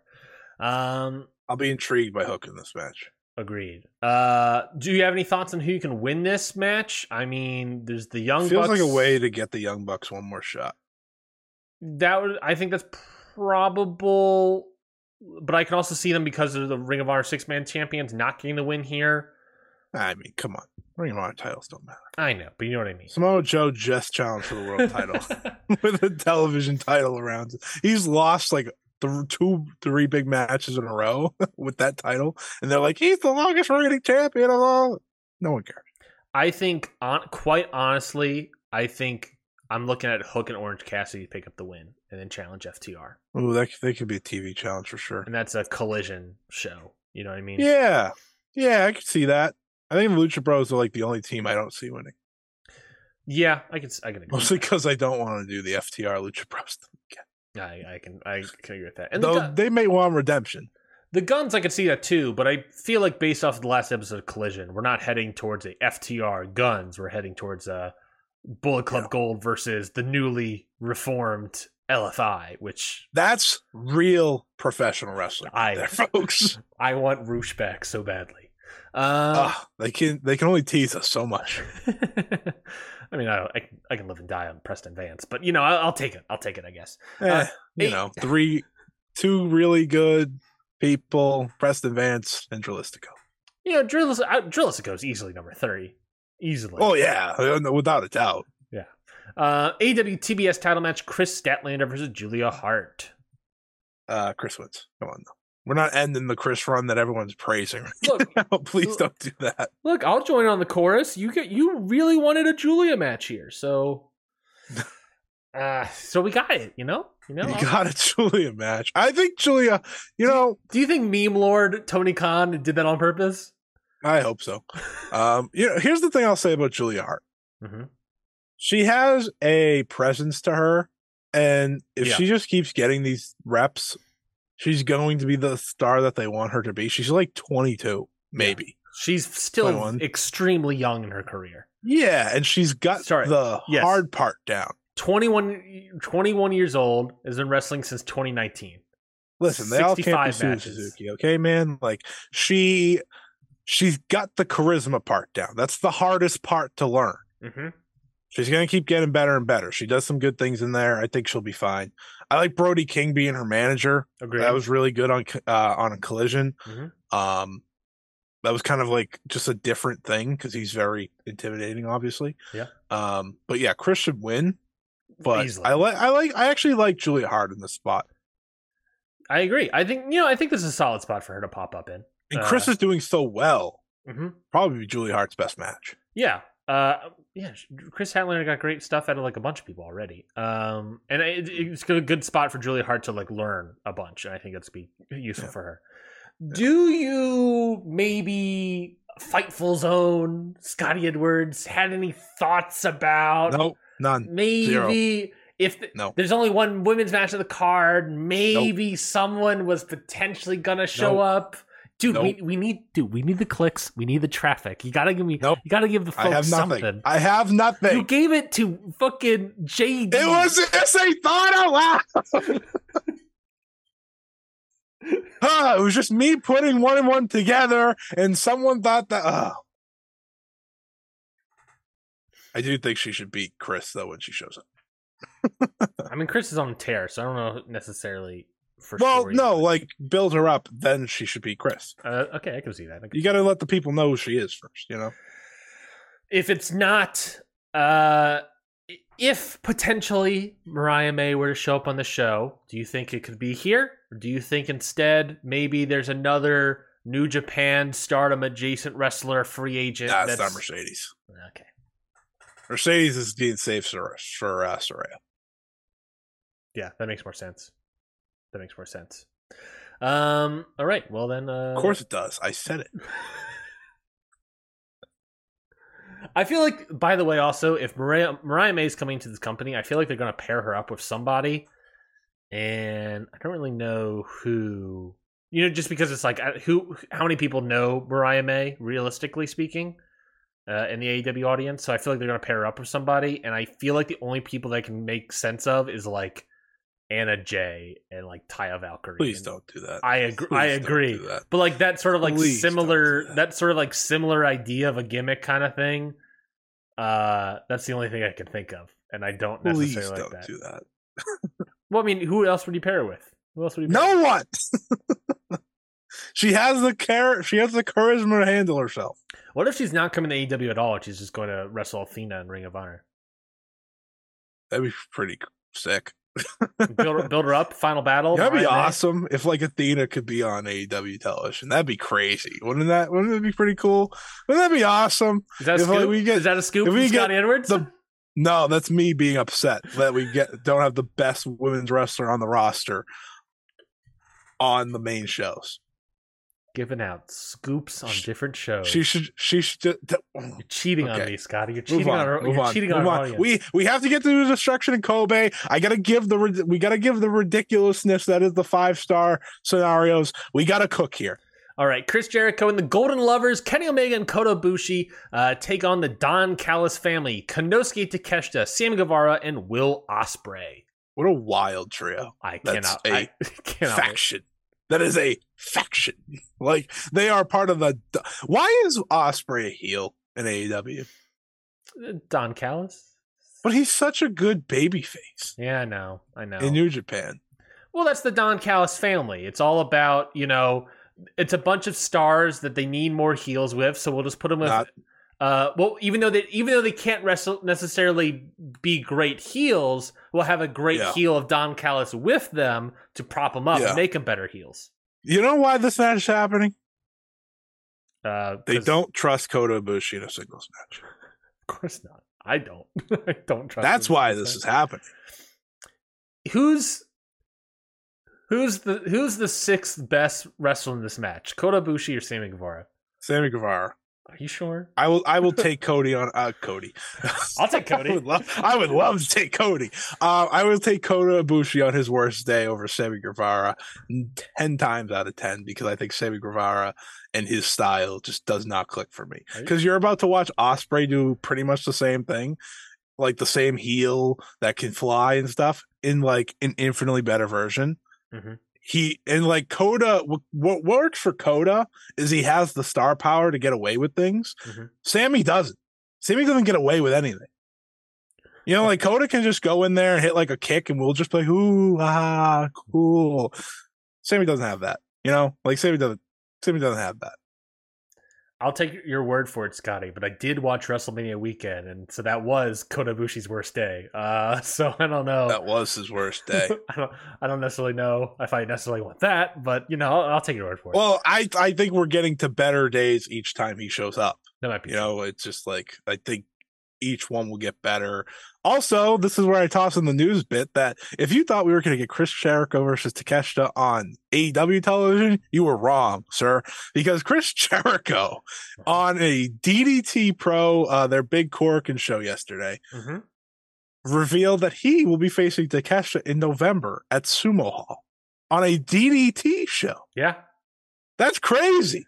Which wrestler do you think Chris Jericho watches in the back and then tries to argue to bring him back to AEW? And why is it not Chris Brooks? No offense to Chris Brooks. I just don't think Chris Jericho's going to be like, bring in that guy. Probably Mao. Yeah, I was thinking Mao. I was thinking Mao as well. Yeah. I mean, everyone knows who Chris Brooks is. Chris Brooks is pretty happy in Japan, so agreed. He lives there, so I don't.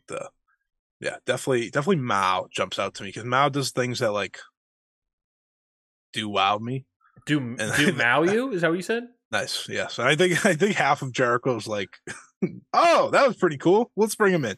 I agree. I also think you'll like his energy and his chaotic, chaotic energy a little bit. But also, obviously, a huge get for DDT. You know, we talk about how AEW took their ace, but this is a good way to pay them back a little bit. I'm sure they wanted Kenny, but you know, we don't. Kenny doesn't be given away these days. Ring of Honor World Tag Team Title match: Better Than You, Baby, Adam Cole and MJF. I don't know why this is Better Than You, Baby. The 100% they're the brochachos versus the Righteous. Gonna be a great match because the Righteous rule. They're fantastic, so much better than the Kingdom. I can't even say that. I can't say that. I already got 2.5 stars locked in for this one. Do you think it's because better all or worse? This match is going to be is heel heat and a MJF comeback, and they win. Yeah, better double clothesline, they win. This is 100% going to look exactly like the Aussie Open match that opened up All In. I will say, you know, Adam Cole hurt himself, obviously, when he leaped. I watched that. I was like, that could be really bad. That idiot. What are you doing? I was like, dude, you can't make that jump in those shoes. Like, there's no support there. Thankfully, it looks like he'll be fine. They'll probably get around it. They could probably just roll him out there and, like, do, like, 2 things. Agreed. You know, pretty much what they do with MJF anyways in these tag matches. They're like, hey, can you just like go do the minimum and people will love it? Thanks. You know, you could have like Dutch or somebody like break Adam's leg or whatever during the match, and then it's just like 2-on-1 with MJF getting the ultimate win, and then you can sort of heal up Adam Cole a little bit. Then you could have Adam Cole in the hospital with Roderick Strong, and it all works out. I think that would be, and that's ripe with bits probably. Yeah. It would have been perfect if they, I don't know, gave it to the Kingdom, so that the Kingdom could just win them here. But it's fine. AEW TNT title match, best 2 out of 3 falls match. I'm excited for this. I'm hyped for this. Yeah, Christian Cage versus Darby Allin. Christian Cage is so good. Yeah, can you believe it? When he came in originally, he kind of was like meh. Yeah, you know, like you did not enjoy him too much. He was just Christian Cage. Well, he was just Christian. Actually, that was the problem. He wasn't Christian Cage. Like if you see Christian Cage compared to Christian, it's very different. And ever since he's gone heel, he's been phenomenal. And his in-ring work is obviously great. And his stuff with Darby is obviously great. I loved their match that they had on Collision a month ago maybe. And that was best 2 out of 3 falls. Should be really good. Yeah. No, it should be very. I mean, Darby. It's a Darby Allin singles match, baby. Yeah, Darby's out of his mind these days. Like he's a super worker right now. He's on one, as the kids would say. When they do him and Ospreay, it's going to be the most terrifying match I've ever watched in my life. Fuck, that would be so good. God, that'd be. Darby's going to like die. Is Darby winning? I hope not. You hope not? You hope Darby doesn't win? Well, because like they just gave him the title. I don't know. I think Darby can get the win here. I think he can too, but they just gave the guy the title. I think Darby probably does. I think the only way they're not having Darby win is if for whatever reason they do a heel turn with Nick Wayne or something. I don't know. That's good. Yeah. They kind of tease, kind of not. Something about him and Christian Nick Wayne Cage. saving Christian. Yeah. Getting a new dad. Mm-hmm. Like getting adopted. That felt awful to say. Yeah, that did. I agree. But that's kind of the story they're playing. So you know what? I could say it. AEW World Tag Team Title match, FTR versus Aussie Open, with the Royal Quest around the corner. This match, reminiscent, of course, of last year's show. This, I believe, I gave 5 stars to last year. I was gonna say, what's a letdown for you? 4.5? 4.5. I don't know. I gotta look up what it was. I mean, it's gonna be good. I think 4.25 would be your letdown. I mean, 4.25. 4 is my letdown. 4 is my letdown number. Okay. 4.25 I'll accept. 4.5 I'll be cool with. 5. I never, unless it's Omega versus Ospreay. I never ask fully for 5-star matches. You know what I mean? Nor should you.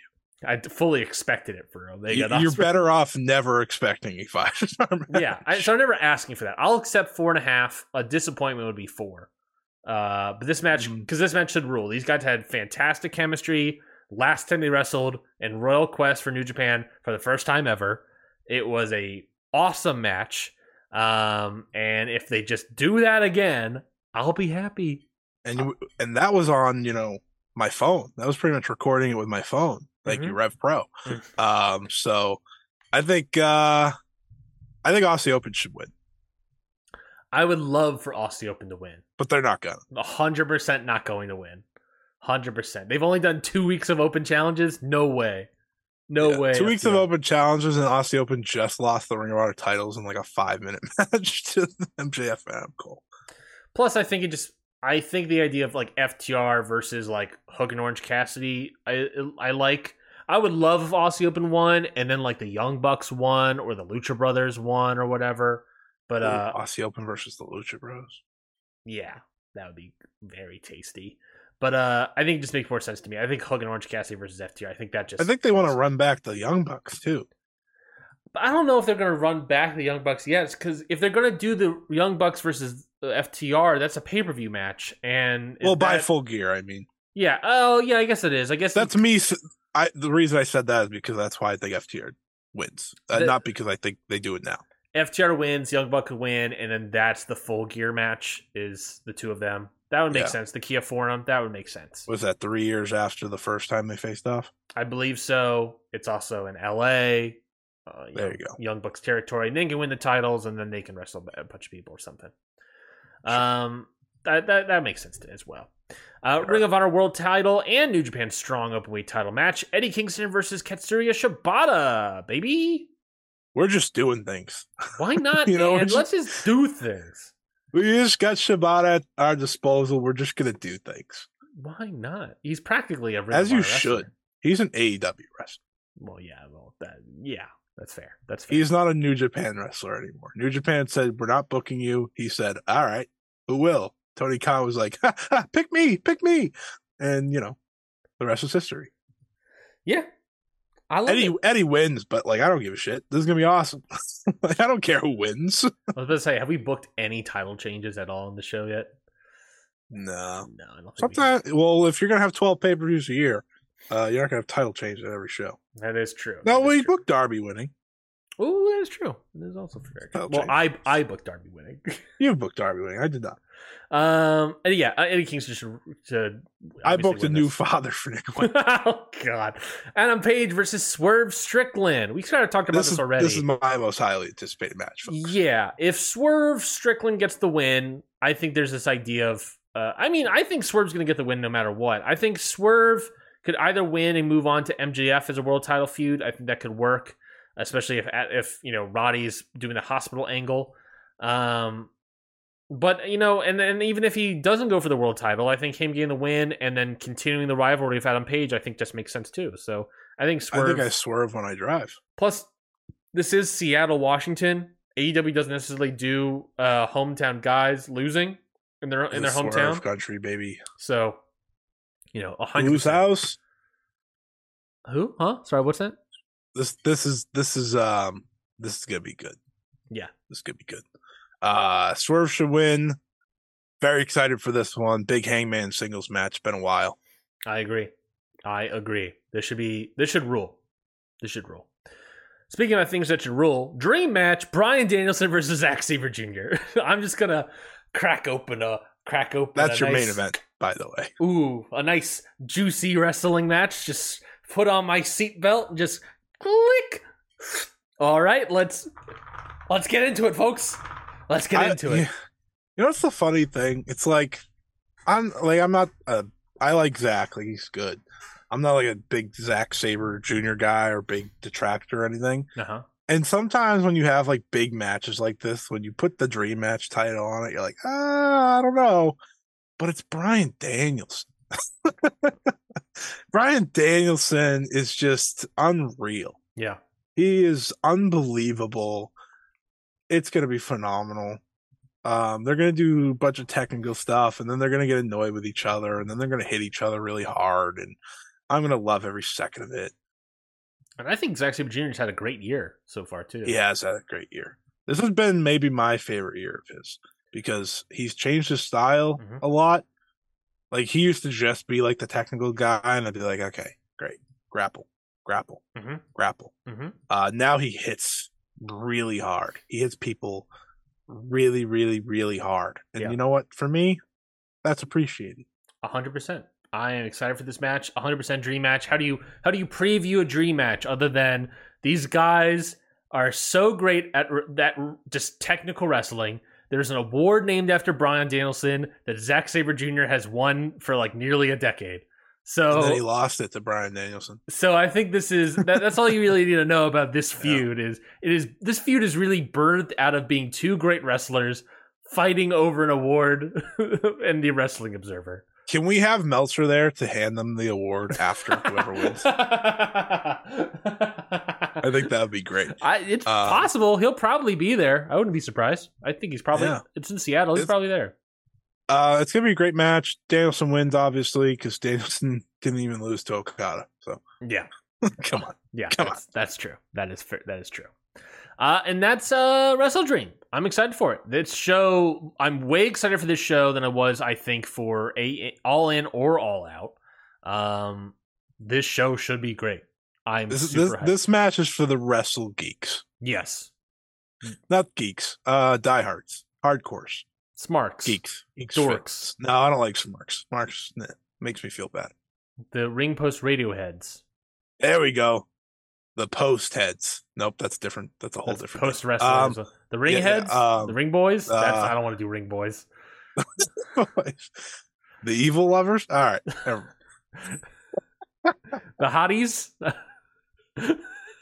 Speaking of hotties, Destruction in Kobe, New Japan KOPW title match. Show gets the win when Yoshinobu Kanemaru came out and defected against Taichi, leading to Show getting the win, and Kanemaru officially becoming a new official hottie, and just 5 guys going back to just 4 guys. Think of all the merch that just got ruined. The second time in a row. They did just 4 guys and they bought all that merch. Now it's just 5 guys. Now it's back to just 4 guys. Shout out to the people that got the just 4 guys stuff already. Yeah. Shout out to those people. But there's someone coming back. Yeah. They can fill that role really easily. Who do you think's coming back and filling that role? Matt Riddle? Oh, jeez.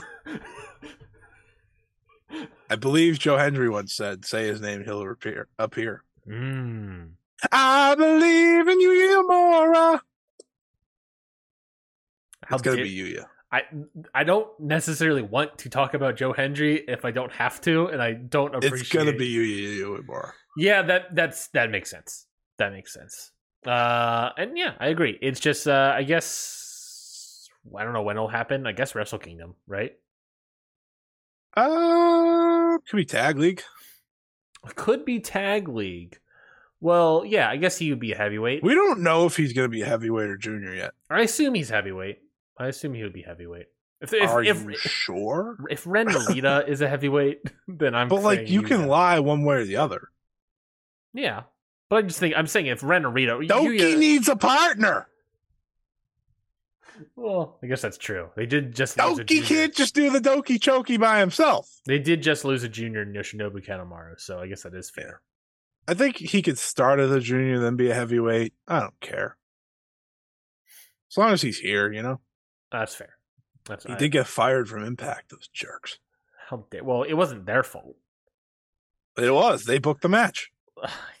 Yes. I owned you. They could have easily done Sami Callihan in hindsight.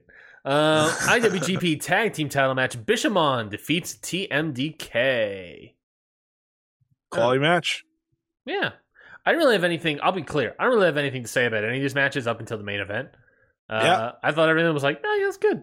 Like a solid show. Like I saw people dunking. Obviously, people hate a House of Torture and show, and it wasn't my cup of tea either because I just watched the end. Heel versus heel House of Torture stuff doesn't work at all. But you know there was stuff happening in it, so I'll take it, I guess. Poor Taichi. That's all I have to say. Yeah, but TMDK, I thought they looked good, and Bishamon got the win, so that's fine.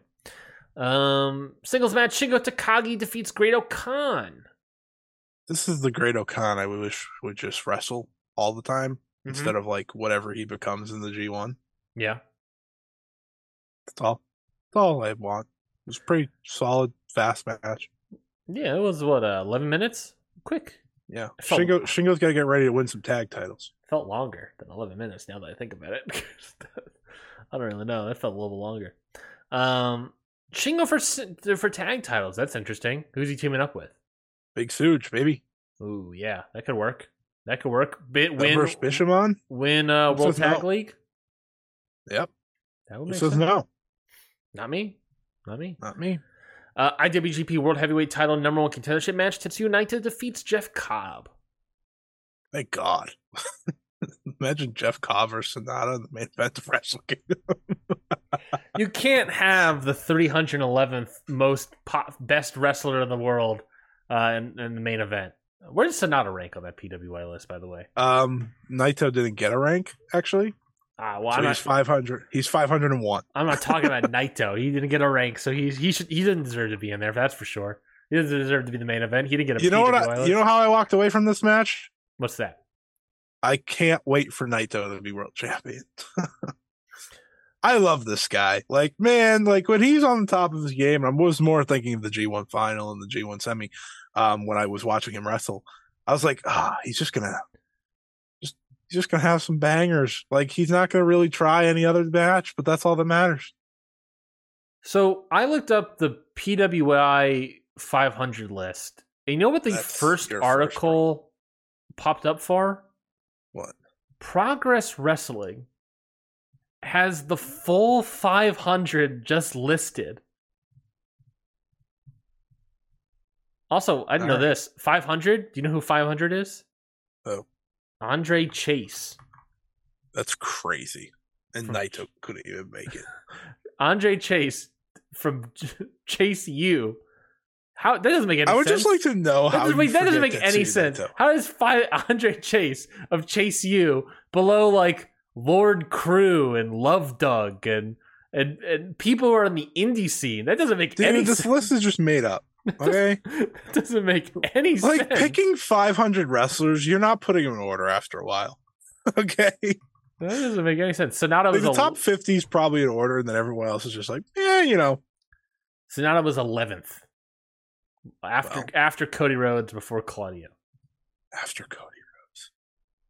Whoa. Sonata was a You're on the smoking mirrors. Sonata was a world champion, and Cody lost in the main event of WrestleMania, so Cody's above Royal Sonata. Rumble, though, baby. I guess that's an accomplishment. I guess you're right. I believe that accomplishment is better than winning the IWGP World Heavyweight title. They revealed like the thing for the women's PWI. Oh, have they? Not the list. They revealed the like stakes or whatever. Like the rubric. I'll call it the rubric. Okay. And it was like between like September like 26th, 2022 and October 1st, 2023. And I was like, okay, sure. So I listed out everything Julia had, and I was like, I know no one can beat this. So when they do, I'm just going to be like, hey, guys, you broke your rules. You can't tell me they can't be number one. Sure, he was number one last year. You can't tell me. What? All right, rant time. What Julia has done in 1 year, okay? Are you ready for this? You told me that we got so much stuff to get to. Yeah, it's fine. We'll get to it later. It's fine. Whatever. 5-star Grand Prix win, right? Okay, you listen to me? Uh-huh. He won the 5-star within this period. Potentially a second win, maybe. Probably not. But probably not. Well, we haven't got to that. So she's won the 5-star Grand Prix. She won the World of Stardom title. She won the Strong title. She won the Artist title. She has a lot of matches. Like one of the things like have 10 matches or whatever.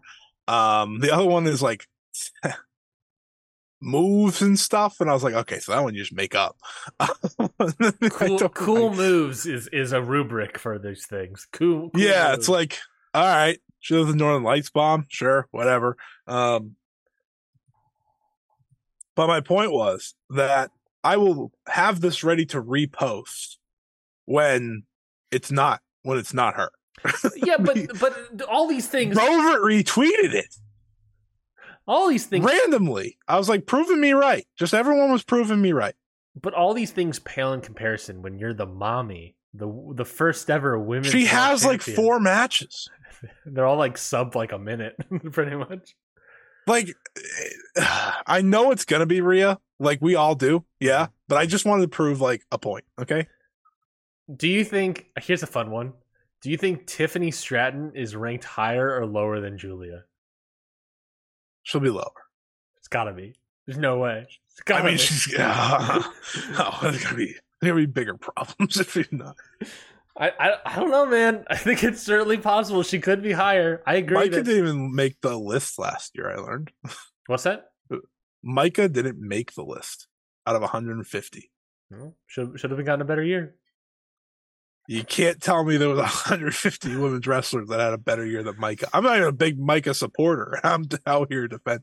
Yeah. Now it's 250. I was like, so I expect like the majority of the Stardom roster on there. Yeah, probably all of them. Well, Saito be 200 or whatever. Shout out Saito. Main event of this show, IWGP. All right, we were still talking about WGP United States, United Kingdom heavyweight title match. Will Ospreay versus Yota Tsuji. This match fucking ruled. Yota Tsuji is the. I was never more excited to get Gene blasted in my life than Yota Tsuji versus Will Ospreay. This match ruled. I went like 4.5 stars on this puppy. Yota Tsuji speared him out of his boots. And it just Will Ospreay just gave him everything. He fucking kicked out of the Storm Driver, which is I think is the first guy to do so. So that's huge. It's a great match, man. Great match. Unbelievable. I thought this was phenomenal. One of my favorite matches of the year, quite frankly. It was unbelievable. It was the match I've been asking Yota Tsuji to have. And does it surprise me that it came against Mr. Ospreay? No, it doesn't. But my point is, this match ended. This is my third 4+ star match for Yota Tsuji. I think it's either second or third. But to me, the 4-star matches were never like the match of the year contender level. Sure. And they aren't match of the year contender. They're just great matches. Well, because I've seen him and Shota have had great matches. No, I understand what you're saying. It's just funny that like 4 stars is like, not match of the year for sure. Who cares, man? with Tsuji, I've only been hard on him because I know he's great. You know, like everyone's like, oh, there's a guy. I was like, no. He needs to have the next level match. And to me, it's very clear what his role is in this new generation. He is just Naito. He is the Naito. Shota's either going to be the Okada / Tanahashi, and Ren Narita's going to be Hiroki Goto. Congratulations. And Yu Uemura, we'll wait and see. Yeah, I can't give, like, Yuya, I think we all agree, has the potential to be as good as the top two, for sure. Yep. But until I see him, I can't really give you a thing. It's like Shota, and they're so lucky to have Shota and Yoda. How about that? Because like those two, that's your Wrestle Kingdom main event in my eyes, like 5 different times if you want it to be. Yeah, I love Yoda Tsuji, man. Tsuji is so good. He this was his for you his 6th 4+ star match for you this year. See, I believe in Yoda Tsuji, I guess. I believe in Yoda Tsuji. But I will. This is the first one I'm going to remember. That's fair. Actually, his match with Shota was great. Those two were great. You give him 5 4-star matches. His match was Shota, not Yoda. Yoda and Shota's match was great, if I remember correctly. Am I remembering correctly, Ryan? Yes, I believe so. Yeah, he's great. He's fantastic. I can totally agree with that Naito comp, and just the idea of like he's also like super over and loses all the time and still remains to be over. Oh, that's Naito in a nutshell, baby. But when he wins, it'll be great. I hope they just keep booking him and Shota parallel for now. I agree. Don't give those things away. Ren Narita's just so much the bottom guy. Like it's like they're in realms above, and then it's Ren. Yeah, and I'm afraid Yuya Uemura is gonna pass him by quickly.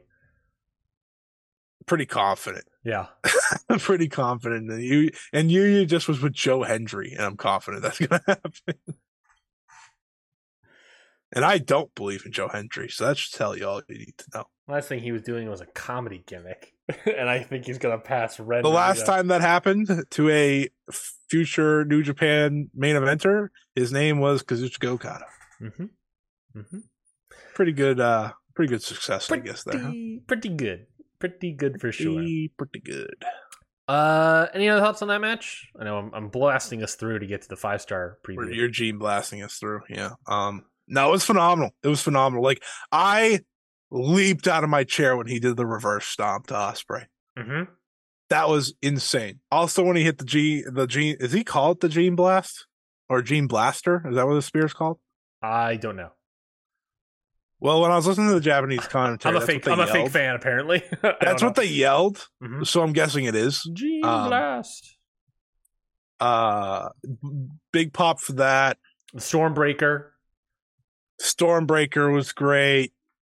It was all great, The Gene Blaster seems we got the giant swing, Mount Tsuji, flip senton, shooting star press, Gene Blaster, Fosbury flop.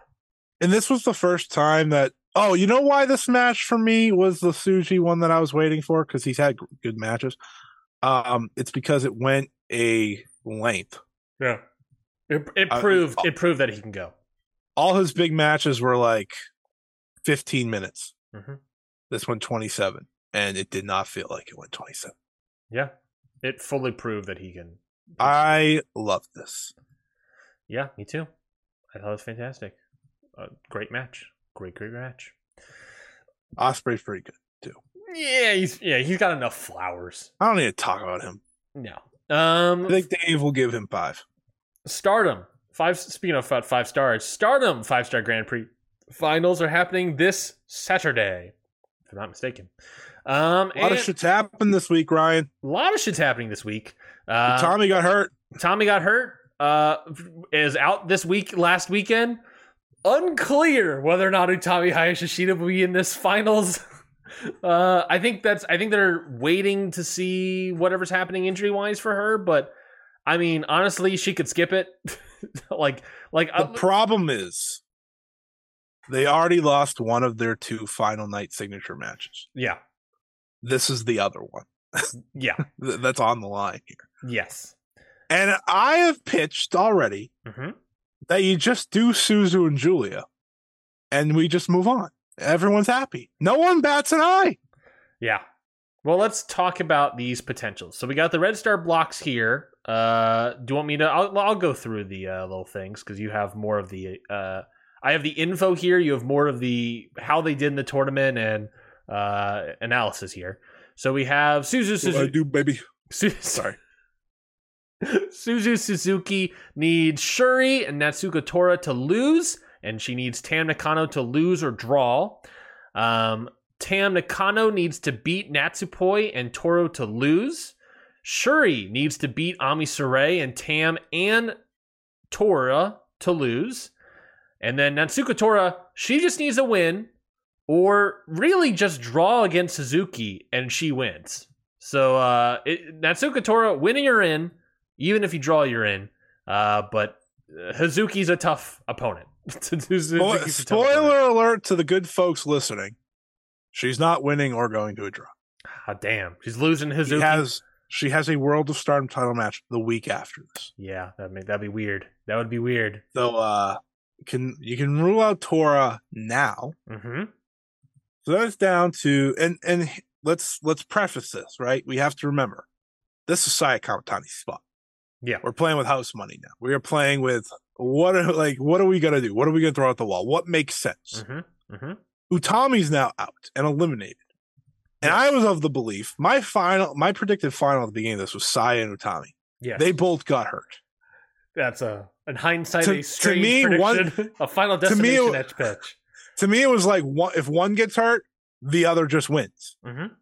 Now, this is the most unpredictable 5-star Grand Prix final we've had in a very long time. Yeah. There's no story to be finished here.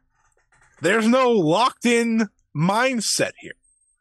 So here's how I am looking at it heading in. Mm-hmm. All right? With Tora out, it's down to Suzu, who's not wrestling as of right now.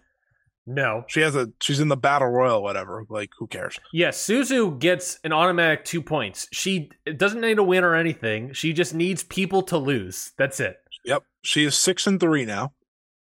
Good record. Second straight year, by the way, that she is in the conversation on the final night. I think that's just an accolade she can take to the bank. Mm-hmm. Downside for her, she needs 3 people to lose. That's a lot of people. Yeah. She needs 3 people to lose. However, there is they're going to have to really work around this. Shuri is facing Ami Sourei. Yep. To me, when this tournament originally started, that felt like a good way to have Shuri get upset by her faction member. Ami is now facing Julia the next day at Korakuen Hall for the strong women's title. So it feels like a great chance to give her a big win heading into that. Make people believe, because listen, no one believes. Mm-hmm. No, like Julia's winning that. But still, it's a way to do that. So now you have Ami win that, because you don't have them go to a draw. You mean have Ami beat Shuri in the finals? That's what you're saying? What? No. On the final, yeah. On the final. Yep. They face it on the final night, yes. My bad. Final night, I meant to say yes. So I think that probably eliminates Shuri. That would, yep. To me, it's just, do you go with Suzu or do you go with Tam? Because the mindset here is, you had your final just scrambled, right? Yeah. What's the easiest way to get to that big year-end match that you wanted? You just have Tam win, and then she picks. Yeah, that's an easy thing to do, because then you can still pick. Presumably, Saya, presumably you can pick who you were originally going to have win. Yeah. Presumably, if it was either if it's Saya or Utami. Yeah, if it was, assuming it was one of those two, you can have Tam Nakano get the win of the entire tournament. Which would that be a first? I believe so. Then that would be a first, another record-breaking thing for Tam Nakano to have under her belt, her world title belt. and then pick whoever the winner was, and then lose the title or whatever. Maybe not lose the title. I don't want that, but because to me, whoever wins this, if it's not Tam, is very likely losing to Tam, unless you pivot the challenge to the Wonder, which is also a possibility. It'd be a weird possibility because most of the wrestlers that are in this have said they want the red belt. Yeah. So it just wouldn't work. But Suzu, here's my thing with Suzu. If she's going to the final, she has to win. Yes. Well, because it'd also be bullshit if the person only wrestled. She's in a battle royal or whatever, but like it would be bullshit for her to like didn't have to wrestle a 5-star match that night, and then she can just waltz into the main event and wrestle someone who wrestled probably 30 minutes before. Yeah, because this happened 2 years ago when Julia got hurt. Momo went to the final automatically, and she lost to Shuri. That was a very unique situation because, like, at that point, everyone just believed in Shuri. It's like, no one's stopping her. Yeah. I don't know if you can put Suzu against a Micah, Mina, or Mirai, and I'll believe you that she just lost. Like, oh yeah, no, it's fine. She can lose to someone that wrestled a real full match. Like, to me, it's not the main event star that I would believe that in. So if she's going to the final, she has to win. Yeah, I agree. I really like the idea of Tam Nakano getting the win. I think that's very interesting. It's the safest way. Yeah. Maybe it's the least exciting because it's like, oh, okay. But if you're a booker and you need to pack presumably Sumo Hall like you have the past 2 years, maybe you're not fully entrusting Micah, Mina, or Suzu. Those would be the new challengers because Mariah ain't doing it. Julia ain't doing it. Well, Julia could. Well, Julia's not going to do it because of the odds. We'll get to B block in a minute, but so that's a mess. my mental final right now is either you just toss Tam in, and she beats literally anyone. Yep, like it doesn't matter, or it's Suzu and Micah because that is a story they have made over the past couple months. Mina at one point felt like a possibility to fill in. But that really depends if they want to do a playoff or not, and I'm not sure they want someone to wrestle 3 matches. Yeah, so let's talk about that. Blue Stars block. There are 2 that are very easy. Micah and Mirai are facing each other on the final night. If they get a win, they are in. That's it. If Micah wins, she's in. If Mirai wins, she's into the final match. Mina Shirakawa. All right, so if she needs to get the win, she needs Julia to lose or draw, and then she needs Mirai and Micah to go to a draw, in which case Mina will then have to do a playoff match against Micah. So the only workaround here to avoid the playoff match is if wins matter more, because she would have more wins than Micah. True. What is the ruling, if there is a ruling in Stardom for that? No idea. Yeah, had never been done. No. It has. I don't believe it has been done. That it's mattered. I should say. Like it's definitely like we've had that in the standings, but it hasn't been done in the past couple of years, and that's really the trickiest part for Mina, because I firmly believe she would be the one going in, but I don't know what the tiebreaker would be. Yeah. And I don't think they want to have that extra match, but they do have the spot open, obviously, on the card if they want. Let's see. So Shirakawa has 1, 2, 3, 4. If you count the win here, she would have 5 wins, and then 1 draw. Should be 5, 1, and 3. And then faced Micah as her sort of draw companion there. Micah would be 4, 2, and 3. Yes, so Shirakawa would get a win if you count the wins there. Yeah, because I think in New Japan, it's that rule. Like if you have more wins, count more than draws. I don't know. I've always heard them. They said that playoffs. They said Chris Charlton said that in the last in the new version of the G1. Okay. But that's only if they do. If they do that, Mina has a real shot. Like if that is the rule. Now, There is the potential for a playoff, as you mentioned to me in the Slack, is that you have to also remember that they do not have a Saya Kamatani match, and then there is potential they don't have an Utami Hayashishita match. There was 2 matches potentially gone from this show.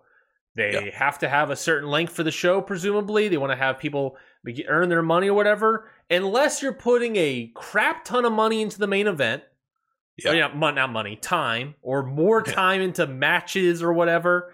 Yeah. Then you could definitely can go 50. Then you could add a playoff match, and it could work. It could totally work in that sense. Yes. And the way I look at that is you have Blue Stars Block go first in the night. Yep. Then you can work your way there. Then Red Stars goes, and then the playoff match, and then the final. If one of them go to a playoff, I do think that helps them if Tam's winning, because they still had a huge night, right? Whoever it was got 2 wins, had 2 matches, just came out really strong. So say it's Micah, for example. Yeah. She had a huge night. She was able to, she went to a draw with the Wonder Champion. She beat Mina. She got to that final. She just fell short to Tam. Like, that is a great look if you're a finalist. Yeah. And maybe that's what they do. But, like, to me, why go to a draw if you're just going to have Micah go in? The only reason you're going to a draw here is if Mina's going. There's also something interesting to me about, I know they don't really have, like, a whole lot of connection, but, like, Mina versus Suzuki as the finals. This idea of, like, Suzuki just waltzing in, only being in a battle royal, and Mina in her 3rd match of the night. Yeah. Like, talk about ultimate underdog Mina Shirakawa. You know what I mean? Against battle royal Suzu Suzuki. There's something about that. It would be a really good way to put Mina over. Assuming she wins, yeah. That would be... And even if she loses, she's not going to lose anything in defeat, because it was a 3rd match of the night. And to me, you'd give her a Wonder match, probably. Yeah. At the year-end event, maybe, to give her, like, a big spot. Because I think we do forget about that when we come to the GP. Like, that Wonder match will be wide open for someone. She did beat Mirai. Yep, she beat Mirai. I would consider giving that Wonder match to either Suzu, Mina, or Micah, which is very funny because they're all very much in contention to get a world title match. But I think they're all deserving of that. But yeah, it's and Julia technically has a shot. Yes, so Julia needs a win, or I wrote down an auto win if Utami doesn't show up. But either way, she needs to get a win. She needs Mina to lose or draw. And then there's this weird scenario where if Mirai and Micah the draws, then we think that there might be like a weird 3-way maybe playoff against Julia, Mirai, and Micah, because Julia beat Micah, Mirai beat Julia, and Micah... And those 2 drew. And Micah drew against Mirai, obviously, and then lost to Julia. So it's like, how do you work that? Yeah, that's just a schmoz that doesn't make any sense. That's a schmoz you don't even consider. Yeah, so that to me is like, you throw it out the window, because I don't think it's going to happen at all. Because that is a headache. Yeah, that I don't think anyone wants to deal with. Like, I could totally seeing being like, the second to last match, the semi-main event being Micah versus Mirai, winner gets in, that's it. I could totally see it. Mina loses, Julia loses, or whatever, or even if she doesn't lose or whatever. I'd be shocked if Julia has a match. Me too. With Utami, at least, I should say. It doesn't, like, it's also like, if you're going to pick Micah Mirai, then don't have Utami wrestle.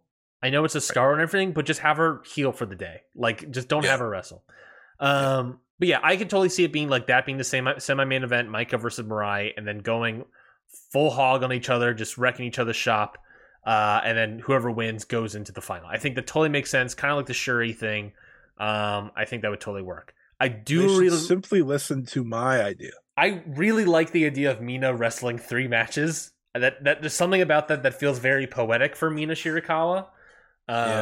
So I don't know. I think it's a win and you're in scenario, but there's something about Mina that I think is very nice. The very interesting story. I think that's the exciting part of this final, that we just don't know. We don't know who's winning. If you had a gun to my head today, Who's your final match, and then who's the winner? Suzu and Micah feels right. Mm-hmm. Totally possible. But Tam feels like the right winner. Interesting. Not possible. Not no, possible. It's not at all. Tam and Mina would be a good final. I think I really like the poetic nature of Suzu versus Mina, but I don't think that's possible. So I'm going to say what I think would be a wild final that you could easily do is Tam versus Mirai. World versus Wonder, and then you have Tam Nakano win, which Mirai's not going to lose anything. She had a hard-fought match against Micah right before, maybe. She gets her win back after losing the title. She gets her win back after losing the title. Maybe there's title versus title shenanigans and all that stuff, too. But this idea of, all this stuff. But then there's this thing. There's also this thing of, if Tam's the winner, then why not challenge for the Wonder at the end of the year? Yeah. Especially since you just beat the Wonder Champion. But maybe you have Saya Kamatani come back and meet Mirai, and then, I don't know, some crazy stuff like that. But you can also have, and not just Tam Nakano getting the win back, but also, it is totally plausible for the World Champion to beat the Wonder Champion here. And so I think that's a completely easy final that if you just wanted to do, that would be an interesting final. Both champions of both blocks win. They face each other. The world champion wins, and she picks somebody to face at the end of the year. Yeah, it's interesting, isn't it? Because we don't know, we really don't. It's so unpredictable at this stage, which is great. I love that because we just haven't had that. But man, it's kind of frustrating too for me. There is champion versus champion, I think. Yeah. There is Suzu versus Micah, which is a story you've already done. Yeah. There is, I think, Suzu versus Mina, which would be a one-night story. That would be very beautiful, I think. From there, I can't really think of it. Mina Shirakawa versus Tam would also work. Micah Mina versus Tam, I don't really know. Here's how the way I look at it, okay? This is my final pitch here. The only two people that aren't Tam that I could see win and make sense against Tam at that final show is Suzu and Mina. Because no offense to Micah, I just don't see them doing that. I don't see that being the match. She would have to have a huge performance against Mirai to really make it super believable, I think. Right. Because Suzu and Tam at least have some story. Not only that Suzu beat Tam in this tournament, but at the same time, there's also the generational struggle that they've started, which Suzu started, and Tam's part of being at the head of that. I think you can really play to that. And then with Mina, it's obvious. Yeah. Mina would work. Is very obvious. So right now, I'm going to change 3 different times over the next week. Right now, I think Tam feels like the safe bet. But who knows? I would love a Suzu one. Who knows? The final is probably going to be Julia versus Tora. And it's going to be something we fully did not expect. Somehow Julia gets in. Be Shuri versus Julia. That's even less expected. I'll take it though. I'll be happy. I would say no. I really thought the final was going to end up being Shuri or Tommy. Because you play that if you can. But now I don't know. I just don't know. I just don't know. Shuri versus anyone works too. Yeah, I think Suzu could work as a winner. I think Tam obviously easy work as a winner. Even Mirai as a winner could work. I think people might freak out, but yeah, it would work. I know, but it would work. It would make sense. It would work. Yeah, it's interesting, but we'll just deal with this, I guess. It would make sense if Mirai got the win because it beat Suzu Suzuki or something. Because then it's Mirai can then challenge Tam, knowing that she already beat her. It could all work there. Yep, but we'll see. We'll be back next week to tell you who won. That is true. We will be back next week. We'll be talking the finals of the 5-Star Grand Prix, the stuff that we just previewed. We'll be talking Fastlane, previewing Fastlane. And of course, we'll be doing on patreon.com/countoutpod. We will be doing our WrestleDream live reactions along with the show. It is in Seattle now that I think about it, so I'm fearful that the show's going to end at like 1 or 2 in the morning. But we will get there when we get there. Really long show, man. Yeah, there's a lot of stuff in this card, and I'm very fearful that we're going to go. It's not even that. How many matches? No, time. I don't think it's that long. I mean, you would have to think Sabre. That is 0 hour. Sabre and Danielson getting over 30 minutes. Oh, wow. They already have a 9-match full card. Yeah. Damn. 9-match full card, and they're probably going to add 2 in the pre-show. It's going to be long. Yeah, let's not add any to the main card. No. But yeah, no, it will be back, of course, doing all that stuff next week. And, of course, the patreon.com/countoutpod for our live reactions to AEW WrestleDream. So, again, subscribe to patreon.com/countoutpod. You can get a first 7-day free trial if you sign up. Sign up October 1st, you get that. That would be perfect. I think that'd be perfect. You only subscribe to the low tier and you can get it there. Yeah. You lost it. Scotty, do your plugs. Give me a follow me on Twitter /X at Scotty Wrestling on Twitter if you don't already. Match of the week. Who the hell knows? Yuma Aoyagi versus Ryoki Honda. Sure. Oh, was it good? Was it good? It was. It was very good. Very, very, very, very solid. Very strong main event. And Kento's next up, so we're living. Got to get the belt back on Kento. Ooh. So someone pitched to me that Kento wins and then they run him and Nakajima for the belt, and I was like, I need it. That would work. It would work. He gets his win back. And they do it. And they do it in All Japan too. Mm-hmm. Yuma and Ryuki, very, very good main event. I still have some wrestling to watch. I'm sure Jake Lee versus Go Shizaki was ass, but I still got to watch that. And what do I have this week? Oh, well, it's 5-Star Grand Prix week, folks. So I'm going to have a lot. So just follow me and you'll see it all, because I'll have reviews. I'll have a big preview with a lot of stuff we talked about today, kind of in depth for each match and so on and so forth. So buckle up. It's going to be a fun ride. Yeah, baby. That's what I'm talking about. Yeah. You can't do it. You can't do it again. You can't do it. Yeah. I'm going to plug. You can leave us a voicemail at 2525 RING PR. That's 2525 RING PR, 2525-746477, 2525 RING PR. Leave us a voicemail. Give us a question. Give us your thoughts on any of these discussions topics that we just had, or just general questions you might have about wrestling. That would totally be fine with us. Follow me on Twitter at Ryan Knightsey. My match of the week. I'm working on something behind the scenes over here for the Patreon, patreon.com/countoutpod. So my match of the week, if you can believe it, is from One Night Stand, ECW One Night Stand, that first show coming back after being purchased by WWE in 2005. Mike Awesome versus Masato Tanaka. Again, an all-time great rivalry where every match was great, fantastic, unbelievable.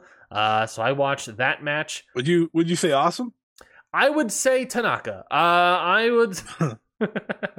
Yeah, it was. I gave it 4 stars flat, baby. It was great. It was a great match. Just like awesome. Sub 10-minute match of just insanity. Just headshots with chairs, throwing people through tables, crunching up Tanaka's body. Just brutal stuff. But like sub 10 minutes of greatness. That man still wrestles. Mike Awesome. No, Masato Tanaka. I was about to say. At a pretty high level, too. I know. Well, I don't know if he can. I don't know if he's wrestling at this high level of stuff that happened in this match. Definitely go out of your way to watch it. But if you want, I say go out of your way to watch it, because I might have something coming down the pipeline for the Patreon about that match and other matches that happen to happen maybe on that day. That is it, I believe, for us here at the podcast that is known as Ring Post Radio. Subscribe to the show wherever you get podcasts. Leave a 5-star review. We'll be back next week to talk about a bunch of stuff, in the world of professional wrestling. Until then, goodbye, everybody. Hey, have you guys heard of the new show on the Countout Network, the Ichiban Sweetcast? It's the brand new New Japan Pro Wrestling podcast starring the International Wrestling Grand Prix. That's me, your good friend Curtis Spears. And me, your bad friend Rafe Hewson. And we're here to talk about everything New Japan Pro Wrestling, reacting to everything, getting worked up, getting very happy, sometimes crying. Kind of like something else we used to do, right? Oh, yeah. That was the old Okada Shorts podcast, right? Ah, that's right. And if you love that show, you're going to love this show because it's exactly the same show. Yeah, we just had to change the name. Yeah, we did. But you can check it everywhere on a social media handle that we haven't made yet. Yeah, we're really new to this. So what you can do is search on your favorite podcast catcher of choice. Look for the Ichiban Sweetcast. Sweetcast, Ichiban. This has been a Countout Podcast.